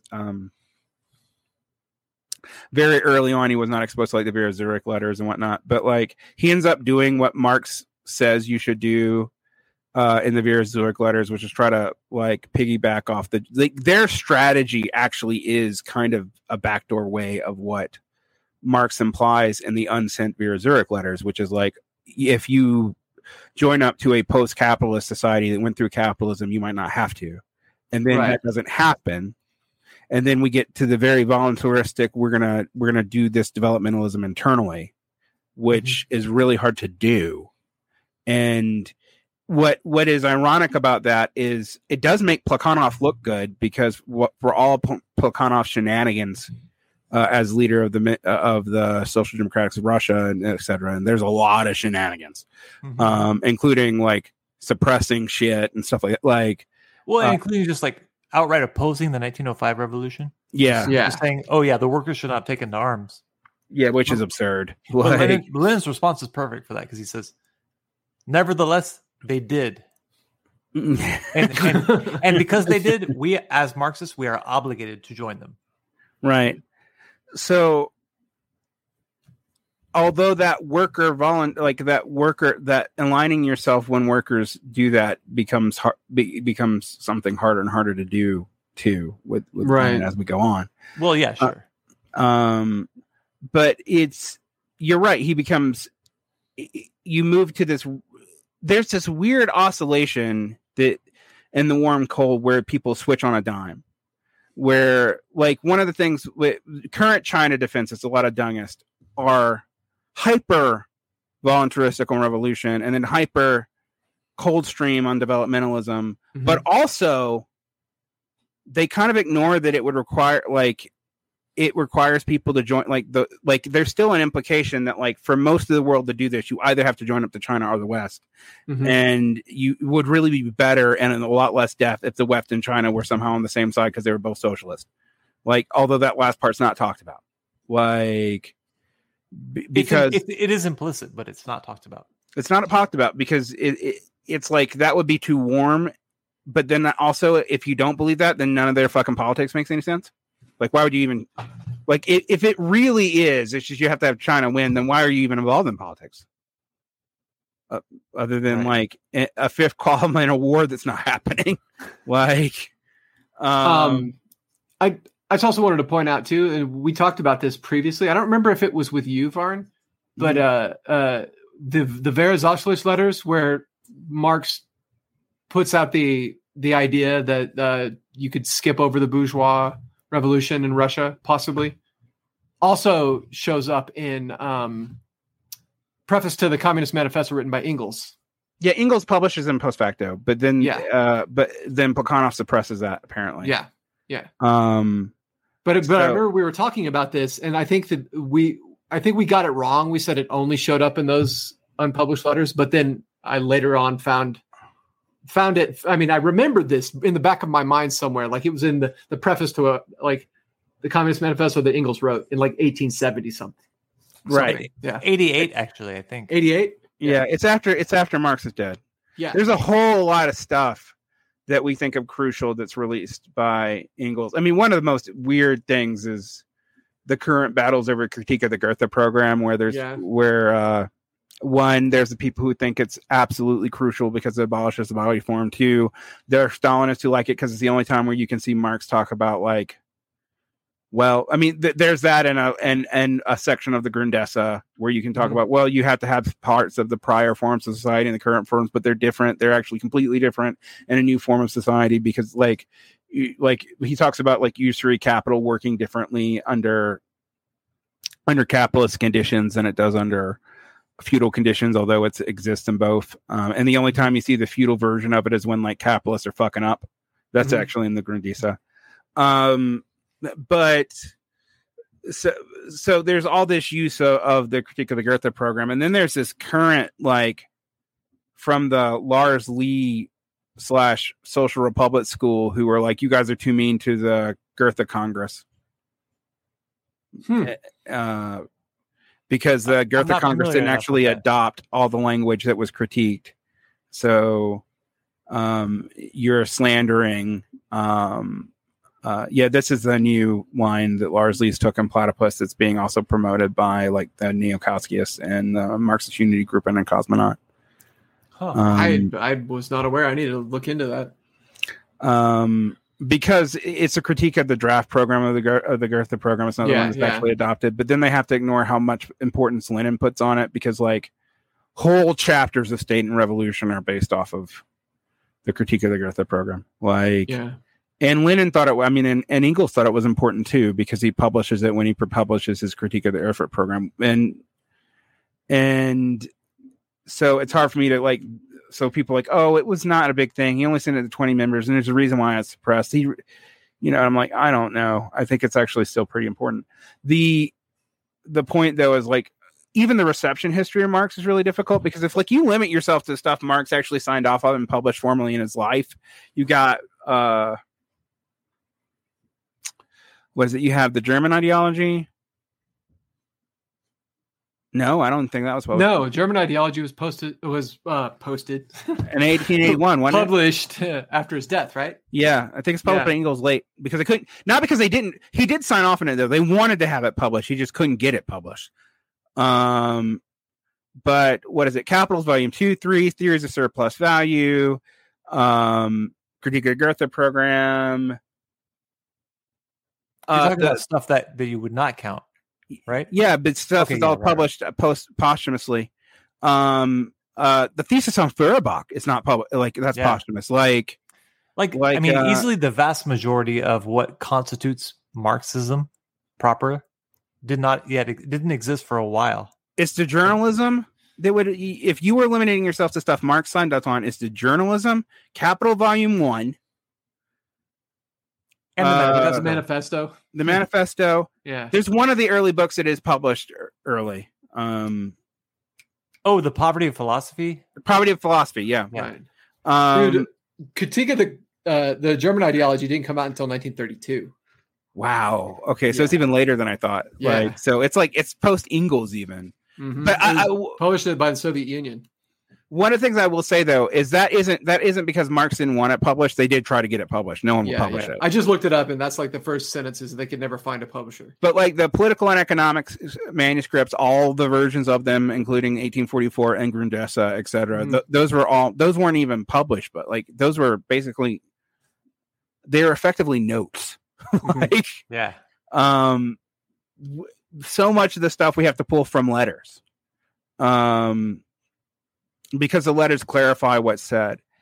And then there's all the economics manuscripts and everything but Capital Volume 1, which are all like really, like if you only have Capital Volume 1, even though it's got stuff in it that's late, because, the last revision of Capital Volume 1 is actually after he's stopped writing Capital Volume 3. But you don't have most of Marxism at all, right? And in fact, it's like I do start having more sympathy towards the Second International when I'm like, oh shit, they had so little. Like, oh yeah, I mean, I think the number of Marxists they've even a clue about Volume 3 is all posts like after the Second International. Whatever. Engels is putting them together in the beginnings of the Second International, right? Like, yeah, right, yeah. I mean, but I think that when Kautsky writes the economic doctrines of Karl Marx, I don't think he'd even read Volume 3 yet. Right. I think. I'm not entirely sure. Who puts that? Who's like Bernstein's actually a specialist in Volume 2 and 3 because he works with Engels on it, right? Yeah. And Bernstein is a very to mention Bernstein at all is already problematic. Yes, but you want to talk about the a bad synthesis of warm and cold, right? Yeah. He's both, but in the wrong ways. He's both, but in the way that is really only helpful in getting the liberals moving again. Right. Because he even says he sees it as the same project. Organizing liberals. If we just did that, then we'd be okay. I mean, basically, one of the interesting things, I remember all these socialists who get into Schumpeter and forget that while Schumpeter worked with Marxists in his period and flirted with the German historical school, ultimately he hated socialists. Oh, yeah. That people like, well, I remember when I was in the 90s, a lot of people were reading his book on democracy and capitalism and how democracy was going to end capitalism and lead to socialism because capitalism had too much creative destruction, i.e. was too prone to crisis from the Marxist standpoint. Like he's agreeing with Marxists basically as an Austrian, but it's like he's upset about it. He's like, well, okay, maybe you guys are right. You're going to get socialism through democratic means. But what was interesting about that is like people don't realize like he's critiquing democracy, fools. Mm-hmm. Like, and he actually ends up at the same position as Bernstein. And so when people try to revise Bernsteinism in the aftermath of the New Left, which was a pretty common thing, like you see Schumpeter and Werner Sombart, everyone's favorite former Marxist turned Nazi, be revived to like argue for this evolutionist concession to like left populism. Basically, it's like the first turns to what Harringtonism becomes is at this time period, and it uses these texts to do it. Like, but they don't. What's interesting is they don't use Bernstein himself because that's too controversial. Well, like, because that would be an admission, yeah, right. Like, so we're going to use Sombart. We're going to use Sombart and ignore that he died a Nazi, and we're going to use Which doesn't mean it doesn't mean that his book on America is wrong. Actually, what's interesting is he's basically the first person. He doesn't use this language, but he's the first person to promote the settler colonial thesis. Is that right? Really? Yeah. Well, I mean, he does write quite a bit before his rightward turn. That I think is completely. He doesn't use that language. I want to be clear on that. Like he's not but his explanation for why there's no revolution in America is that the American working roast class beef and apple pies. Yeah, aren't. Well, kind of, but the reason why he says that is because they're extrapolating all this extra land and doing it under industrial conditions, which means that there is a way in which the workers are little bourgeois people, which is kind of the interesting thing is like Jay Sakai, for example, and settlers will take that, but also argue that basically both blacks and indigenous Americans are fully fledged nations in the Stalin sense before any bourgeois revolution, which I think doesn't make any sense. But that's kind of how you get to settlers, and it's actually in Werner Sombart. But that's what's interesting is that text gets brought about. That text is translated in English in 1973. Right? Why is that? Well, we're going to do Bernsteinism again, but we're not going to call it that because that's not going to work. Because we just got to say, like, well, Americans will never be socialists. So if we're going to get to socialism, it's got to be through like liberalism and shit. So we got to play with the Democrats again. Yeah. And again, it's also a justification of actually existing policies because, well, the CPUSA actually still did that even after the fucking Red Scare, even after Truman. They still maintain the Popular Front. Like, when did the CPUSA ever drop the Popular Front? I don't even know that they've done it now. No, they haven't done it now. Yeah, they were severed from Moscow and just never changed their line. What's tragic about that is that, like, the Popular Front in the 30s and 40s was a meaningful thing that, like, you can critique, but at least it is a position that has actual weight. Right. And then today, to not have dropped it is to have dropped it, because essentially what it means is to be dragged behind and play a role entirely supportive of and not a partnership with the liberals. Right. It's tailism. Yeah. But ML tailism instead of trot tailism. Right. I mean, because pop frontism would be awesome compared to whatever is called pop frontism now. At least pop frontism we could criticize. Right. I mean, it's also like, well, United Frontism, which has been ruined by its association with Trotsky, is using it as an excuse to do pop frontism, but not call it that. I know. I always said that when I was in the ISO. I said, wait, how is this not pop frontism? I mean, it wasn't. I will be fair. To be fair, Trotskyist listeners, that's not true of all Trotskyist forms of United Frontism, but it is true of the largest Trotskyist forms of United Frontism in the United States, in Britain. So. Yeah. Well, and a big part of that is because the workers' formations, I mean, they don't exist. Like a united front between communists and other workers' formations, that's a political calculation that requires the other workers' formations to exist. And so otherwise, the only thing you can do is pop frontism. Well, and pop frontism requires you to participate in coalition from a position of strength where you are needed. Instead of just tailing. Right. In every case, we're really just talking about tailing. Yes. Whether it's only at protests or else at the ballot box, it's just tailism. And even if you're not tailing by being, I don't know, the DSA and technically in the Democratic Party, probably, you're tailing by the fact all you can do. Like if you look at some Marxist, Leninist, and Trotsky troops who don't do that, they still end up, what they do is try to tail movementism from the Democratic Party still. Right. Yeah. Are organic things adjacent to it, but are easily capitulated to the Democratic Party because no one has any independent imagination that isn't like the Green Party, which is a farce anyway. And so it's interesting because when I talk about cold and I want to use this cold and warm metaphor from Ernst Bloch to get it to the American. Is because in the beginning I said, well, when they come together, they're lukewarm water. But actually, I think it's true, actually, in America, they've come together into lukewarm water. Mm-hmm. What is Bernieism? Is Bernieism warm or cold? Yes. Exactly. Yeah. I think in either case, whether we're talking about cold stream or warm stream, we have to first talk about Marxism. Mhm. And Marxism barely exists. So like, I'm not really sure, but I'm kind of indifferent as to whether or not what we're doing, what the DSA types are doing right now, is cold or warm stream. Well, I think it's interesting because it's a nature. To me, like we're looking at this post-mortem, and we have the hour of Minerva now. It can now take off. Right. I think we can fairly say that Bernie was a response to the failure of the labor movement after Occupy, which there was a real. This is one of the weirdest things about the 20 teens. There was a real labor movement militancy and expansion. Yeah.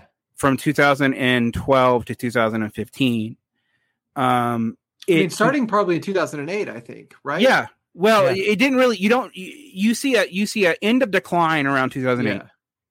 And then actually, take that back. You see a precipitous decline at the beginning of 2008 because the auto workers unions are liquidated. Right. So, like, they're crushed.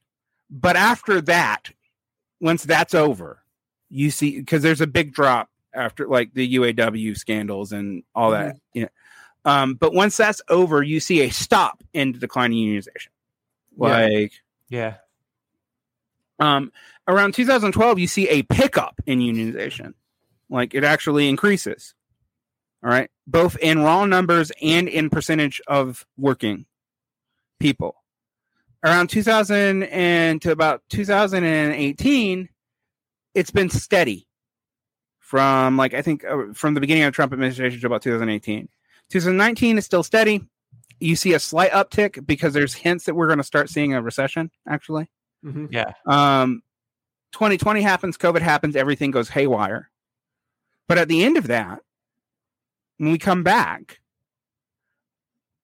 a ton of union jobs have been deunionized. Mm-hmm. Yeah. Green Develop in the United States is not unionized by the most part. I think people don't know that. Like, the Green New Deal stuff is not union for the most part. So it's not much of a new deal, then, is it? Right. Well, I mean, it might, like, they might have tried to make it union if they ever actually did it, but there's nothing in like the Inflation Reduction Act, which is the minimum program of the Democratic Party. Yeah.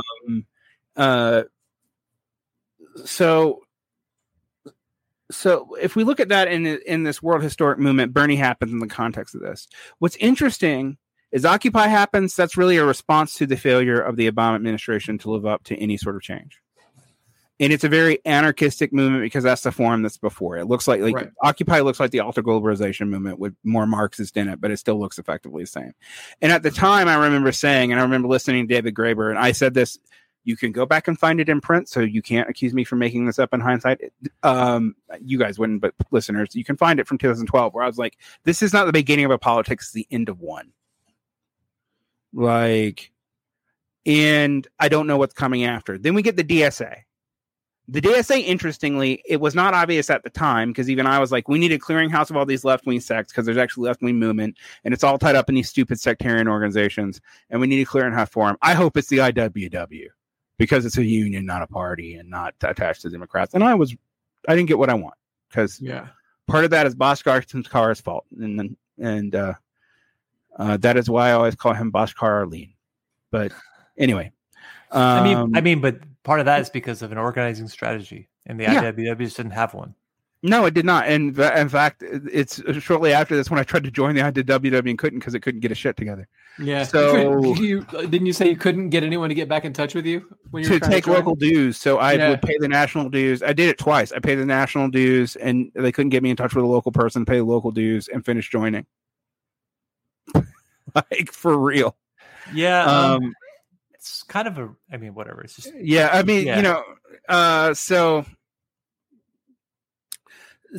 So, but anyway, that was my hope. I didn't get my hope. Minerva, whatever. But I always felt like, Bernie felt like real movement and real dissatisfaction. Mm-hmm. But it also, and conversely, in retrospect, was a massive way to not do what you needed to do. And in fact, in retrospect, it's pretty clear that we were allowing ourselves actively to be played at the time. Well, right, because the idea was like, if Bernie is the president, then the organizing, which we are hoping for and which we already have witnessed, will continue and pick up. And if not, then it's all sunk. And that means in practice that it was all sunk. Right.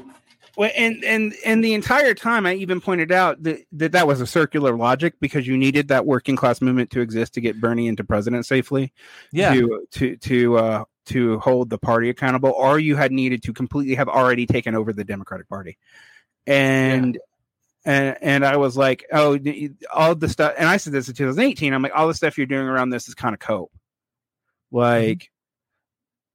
This is not to say that Varner's always right. Varner's often wrong. But the what is interesting about that is that seems in retrospect like a very cold movement, like we were just moving along with the movement of history. But at the time, it seemed like completely warm. Like it seemed totally like we have an electoral chance. We can seize this. We can make the workers' movement happen by political force. Like, it was Bonapartist voluntarism. Right. Which the problem is that the voluntarism was not directed at the labor movement while it was actually receptive to it. Yes. And when the DSA actually shifted to the labor movement, which is post facto, it shifted mostly to a quote rank and file strategy, which by that what we actually mean is everybody becomes staffers. Right. Like, and then we could justify our historic betrayal of labor by having our spokesperson point out the fact that the unions asked us to vote against the strike. Yeah. Even though the actual workers in the unions did voted down the contract. Yeah. Right. The union bosses, the ones that we love so much and we have no criticism of at all. Yeah. Because that's the unions. Yeah. Like that. And that's where we are. Right. So in this moment, the warm and cold combine together into a lukewarm morass of which God should spit out. Right. Because the warm and cold should be thought of as like hot springs versus the ocean. Like you have to jump back and forth between the two because one is too cold for too long and then the other is too warm. But if you actually blend them together, who wants to sit in that water? Damn, you're on fire with your metaphors today, Jason. This is very not characteristic of you. Yeah, usually I'm sundowning by this point. I'm just talking about usually with metaphors, they're ridiculous. Oh yeah, that's true. Like your whole life. I am historically awful at metaphors. Yeah. You're really on fire today with this, but I think this takes us back to the tensions in Marxism itself. We've talked about this in Marx. It's really there in Marx. That it's not just that Marx is contradicting himself. It's not willy-nilly, but that if you're trying to deal with things as you see them and develop a theory that approaches reality, you're going to be wrong. I think even scientists kind of know this. You're going to be wrong and have to correct. And then you're going to probably be wrong in other ways and have to correct that. And that's how this works. Well, yeah. And at one point it was accepted as science. Like to develop means to move past because of mistakes which were made in honest attempts to approximate the truth. Right. The difference with Marxism, being that it's a political, is that we're also trying to change everything while we do this. Now, science ends up doing that anyway. I mean, that's one of the interesting things about science. It does that. It's not necessarily trying to do that, but it does do that. Like, right. So that's, apparently that's kind of how we think about all of this. And the difference between one of the things that makes this really hard and really hard to communicate, even from like an academic standpoint, right? And everyone complains about academic Marxists, and yes, they all suck, but also like you don't have Marxism without academics, motherfuckers. I'm sorry. Yeah, let's be real here. And the people, the crypto blankiest in our midst who don't even know they're blankiest because they don't know their own history, and why would they? Because they're blankiest. Right. So of course they don't know what they are. Would be like, well, of course, Marxism is the last bastion of the bourgeoisie, to misquote a Paul Maddock book. because it always came from academics, and academics are bourgeois. I'm like, well, no, they're actually not. But then anyway, I whatever. We're not going to get into that debate. Let's get into this other debate.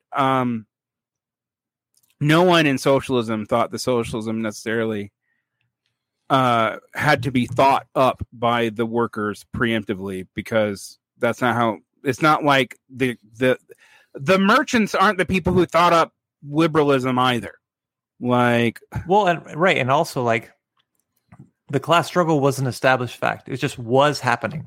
So based on the fact that there's a thing that is happening, the socialists were just a variant of an outlook for how it could conclude. That's right. it.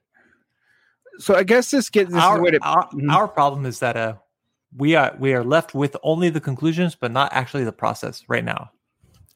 Well, this is an actually interesting process. This is why so many socialists have to like focus on states and not workers' movements, because they don't have a way to focus on workers' movements. Like, right, yeah, they basically have to go like, well, the apotheosis of all of socialism is China and maybe Cuba and maybe the Vietnam and maybe the DPRK, because they can't find a movement to attach to, and then they blame, Western Marxist or whatever for the lack of that movement existing because they're too pure. But what they're also doing is a similar kind of thought reification, right?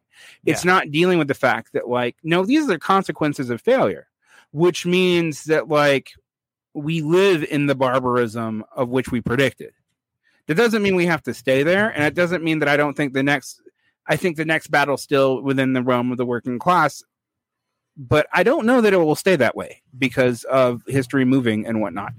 Right. Even though we all, we had this whole series where we rejected the neo-feudal thesis. There is a way in which the neo-feudalism thesis is too optimistic about like the failure of capitalism. Right. It's like, if this is neo-feudalism, it's actually not so bad. Well, it's at least not different. It's not so different as to be noticeable. Yeah, I mean, it was not even mass death yet. Yeah. So. Yeah, the sea level's got to rise a few inches first. Yeah, actually, on that, the crisis of capitalism seems to be a lot like the crisis of feudalism. It seems almost identical. It's just, it's happening and it's imperceptible, and like, I don't know. At some point, maybe something else will happen, I guess. The Marxist unique claim is this is our unique claim to politics. We claim that, okay, every other time past, this stuff emerges, but it emerges kind of post hoc. Right. Mm-hmm. We claim that because of capitalism's productive capacity and the collective knowledge of humanity prior, that we'd be able to like seize on this as it happens and actually direct it. That was our promise. Yeah. As of yet, we have not done that in enough of the world, if you even think, and that's if you include China as a socialist country, which is, a debate I don't want to get into today. So we're just going to assume it. Yeah. We have not done that in enough of the world in any kind of fast enough time to actually take care of the situation. Yeah, not even close.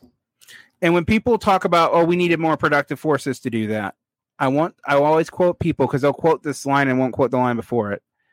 Engels predicted that we had enough productive forces for socialism in 1881, and he says it. He talks about the need for productive forces in Socialism, Utopian, and Scientific. But he says in that book, when it was published, that we were already there. Right. Yeah. We suffer from an excess. We suffer from I can't think of the word right now. Is it a decadence? It's a decadence. Yeah, that's exactly right. Is it a great rotting?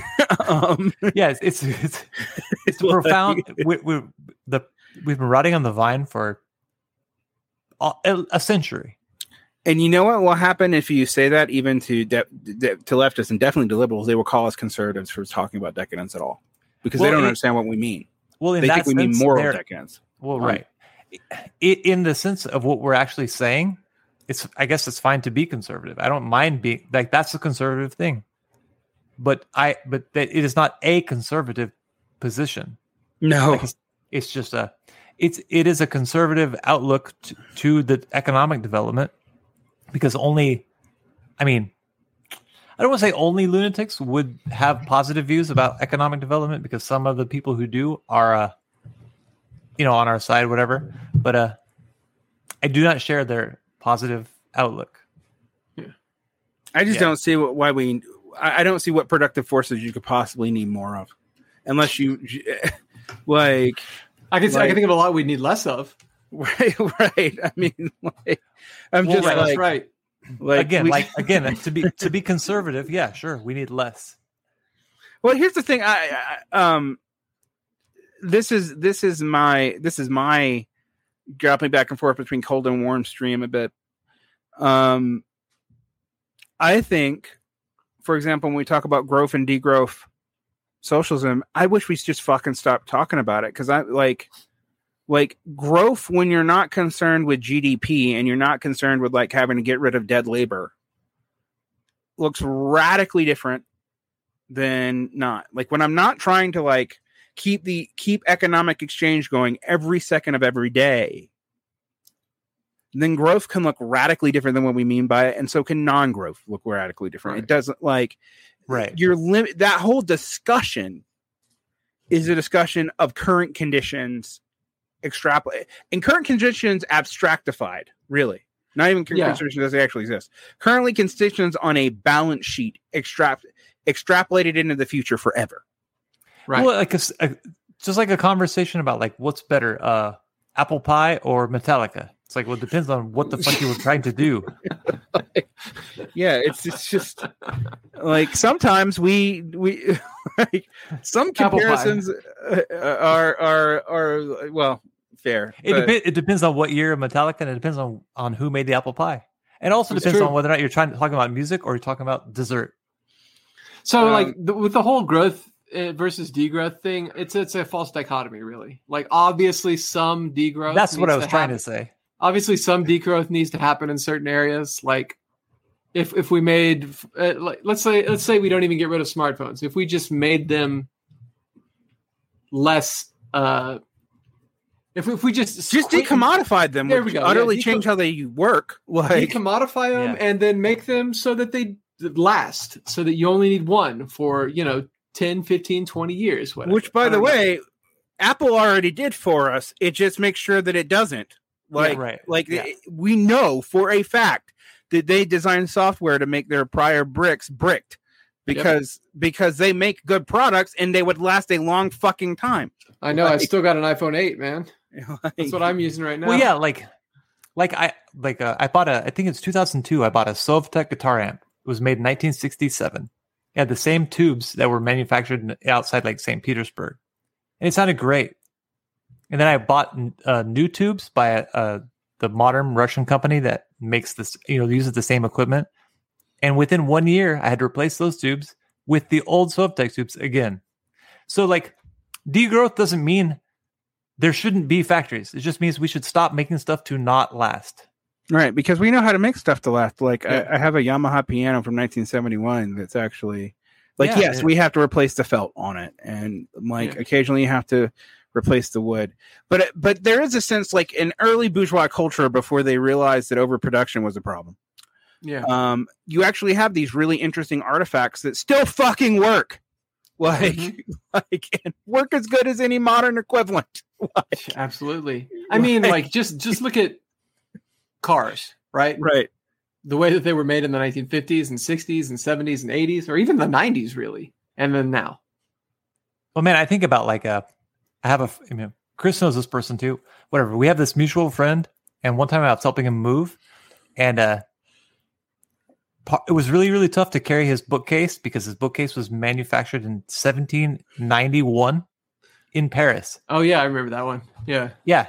Now, of course, any bookcase if I was going to go buy a bookcase like right now, even if it's made of wood, it would maybe last a couple of years. Yeah. And only if it didn't move. But the bookcase I was talking about before, that was made in 1791 in Paris. So not only did it moved across the ocean and lots of times. So that's how well we could construct things. based on knowledge that's like very, very old, based on techniques which are like outdated. And those are cats. Yep. For those of you watching, we have a cat. We have a great cat interference because cats are anarchists and they make things more complicated. No, so I love cats. Chris, you're muted. You're muted. Yeah, sorry. I had to throw out the cats because they like to pee in here. That feels. This is the only place that they go outside of the litter box is in my fucking office. So you just Kronstadted the cats. Yeah. So yep. Until we figure out how to get them to stop peeing in here, they're not allowed. They're kittens. They'll grow out of it, hopefully. Yeah. Just like the Kronstadt sailors. Yeah, well, exactly. Some of them. But anyway, I guess this is a good way to pivot to our next episode. It's going to be a joint episode. It's not a No Railroad episode. For those of you who want to know what we're doing on No Railroad, we're going back into feudal class relations. Hell yeah. With Rodney Hill. Am I correct? Rodney Hilton. Yeah. Feudalism Hilton. proper. Yeah. Yep. We're talking about the transition from feudalism to capitalism this time instead of last time. When we talked about feudalism proper, we were talking about the transition from the ancient mode of production to feudalism. Yeah, the ancient mode of production to the feudalistic mode of production. We should actually be pretty clear. There's more than one. Oh, absolutely, and also that transition was like a centuries-long process. Yeah. By centuries, it's like 600. I think it's like all the Dark Ages, basically, which weren't actually that dark. I will also add, just to make all my modern scholars happier. It's Enlightenment propaganda, man. Yeah, I mean it is, but also but it's also dark in the sense that we don't have a lot of text. Yeah. Well, we have a lot of text; they're just not that useful. They're all like religious text. And then one of the things that I'm figuring out about Hilton, you know what? I'll save this for next time. Sorry. Hilton will be what we're doing next. No Royal Road, but we have a sequel to the Worm and Cold Streams called "Let's Finally Talk About Decadence." Yes, let's do it. Yeah. Why are both these streams heading into the Marianas Trench? Why? The streams have combined and stopped the jet stream from circulating. Yeah, and that makes for a stagnant pool that mosquitoes hatch in, and mosquitoes hatch in, and it makes climate change worse. There's no oxygen, so there's a mass die off of organisms in the area. And that's the reason why we have to talk about decadence. Yeah, we have to talk about decadence because I think in both the broad sense and the micro sense, there's a tendency amongst like old leftists to go, well, you're just complaining about the death of bourgeois radicalism. I'm like, it's easy to accuse the DSA of being bourgeois radicalism, right? But I don't think that's true. I think I actually do think it was a sincere attempt to form some kind of workers' politics that couldn't. And one of the ironies about right now, and I've pointed this back at people, I'm like, you guys talk about how the workers' movement's more dead than ever before, and you're right. But you have to square that with the fact that the condition of work is actually more universalized than it's ever been. Right. And that actually is the hardest thing. I mean, that's like you want to talk about these anomalies in Marxism. That's something no one saw. Mm-hmm. No one saw that. No one predicted that the near universalization of at least part of proletarian status would actually reduce class conflict, or at least make it one way. Yeah. Well, and thus class consciousness, and thus right, et cetera, et cetera. Yeah. And I think the only way we can explain that, in anything that even attempts to still be Marxian, is a kind of decadence theory that tries to be fair to Marx, but also honest with the current conditions. And I also think that means we're going to have to say some things that's going to make some people uncomfortable, because it is not clear to me that we can voluntaristically bring back the workers' movement the way that like many social democrats or even MLs think they're able to do. I mean, I'll go as far as to say, again, I'm going to just prefiguring what we're going to talk about when we do that is I don't think we can. I think for even in terms of unionization, when I keep on pointing out to people, yes, there's new unions in the service sector, and it's great, and service sector employees need to be unionized. It's fundamentally different from industrial unions. Yeah, right. Its entire relation, like, look, I hate to tell you, but if Starbucks coffee went away tomorrow, and even all its competitors went away tomorrow, capitalism doesn't stop. Right. Still make coffee at home. Yeah. Well, yeah. Rather than respond to that, I'm also going to save that thought because I just right. trying to not open up more conversations. But yeah. But we're already at like 2 hours on this. Yeah, this is the Varn stream, which is actually this is the average length of a Varn podcast. Oh yeah. It's usually how long we record, but I think that whenever I put out episodes, they're like an hour and a half tops. Yeah.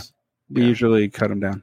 Yeah. I don't see Varn does not believe in editing anything more than obvious floops. So yeah.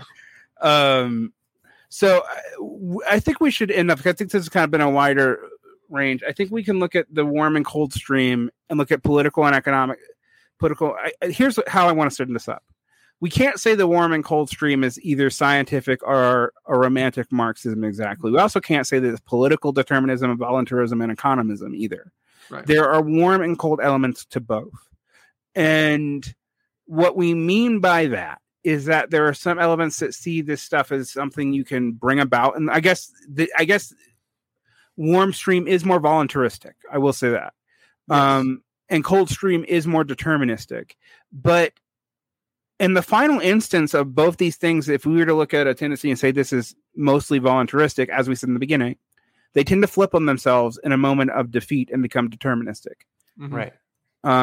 Which is a pretty good cope as far as it goes, but also like we're real good at cope as Marxists. Right. I mean, I think Otto Bauer gave us a pretty good language for exactly what kind of socialists we should be. Yeah. And it relates to the dichotomy between revolutionary and reformist, but in this case, I think it also relates to the dichotomy between warm and cold streams. And that's to be integrated, or to use Lenin's language, is to be as radical as reality itself. And I think that's a good note to end on, even though I think that also means we haven't answered the question as to what that is. But not yet. Yeah. We're going to go with a literary criticism approach to this, and it's up to your interpretation. Yeah.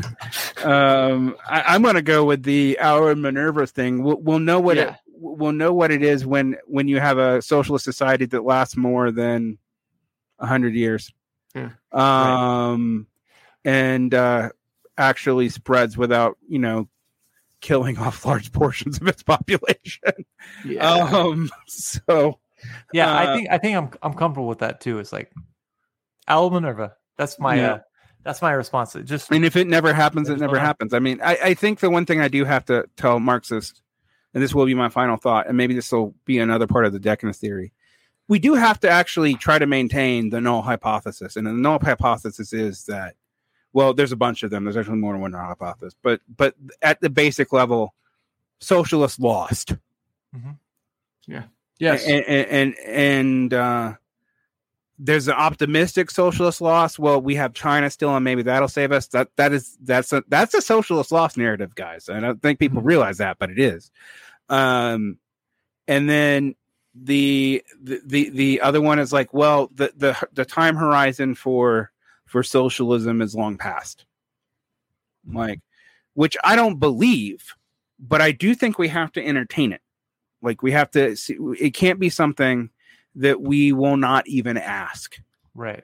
I don't think it's historical nihilism to ask it either, because it's one of these things like, well, are we wasting our time? I think no, but we have to be able to really look at it, because if I look at contemporary evidence, we look like a weird subculture.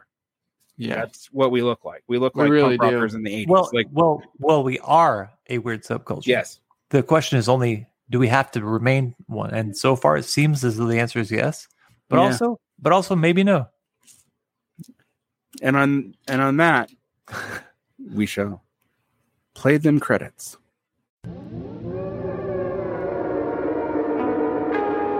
Thank you for supporting Varnblog. If you would like more, you can find our stream on YouTube under my name, C. Derek Varn. You can also find us on Patreon, where you can subscribe for early audio access, additional shows, unexpurged audios, Q&As with me on video, and other perks, such as access to our archives, etc. There are 3 levels of support. 1 level even gets you on Patreon shows. Occasionally here you will hear shows done with other creators. I hope you enjoy them. We'd like to thank our producer, Paul Channel Strip, and Bitter Lake and Jason Miles for making our intro and exit music. And thank you for all you do. If you can't support us financially, you can support us by leaving a review on iTunes or your pod catcher of choice. Have a great evening.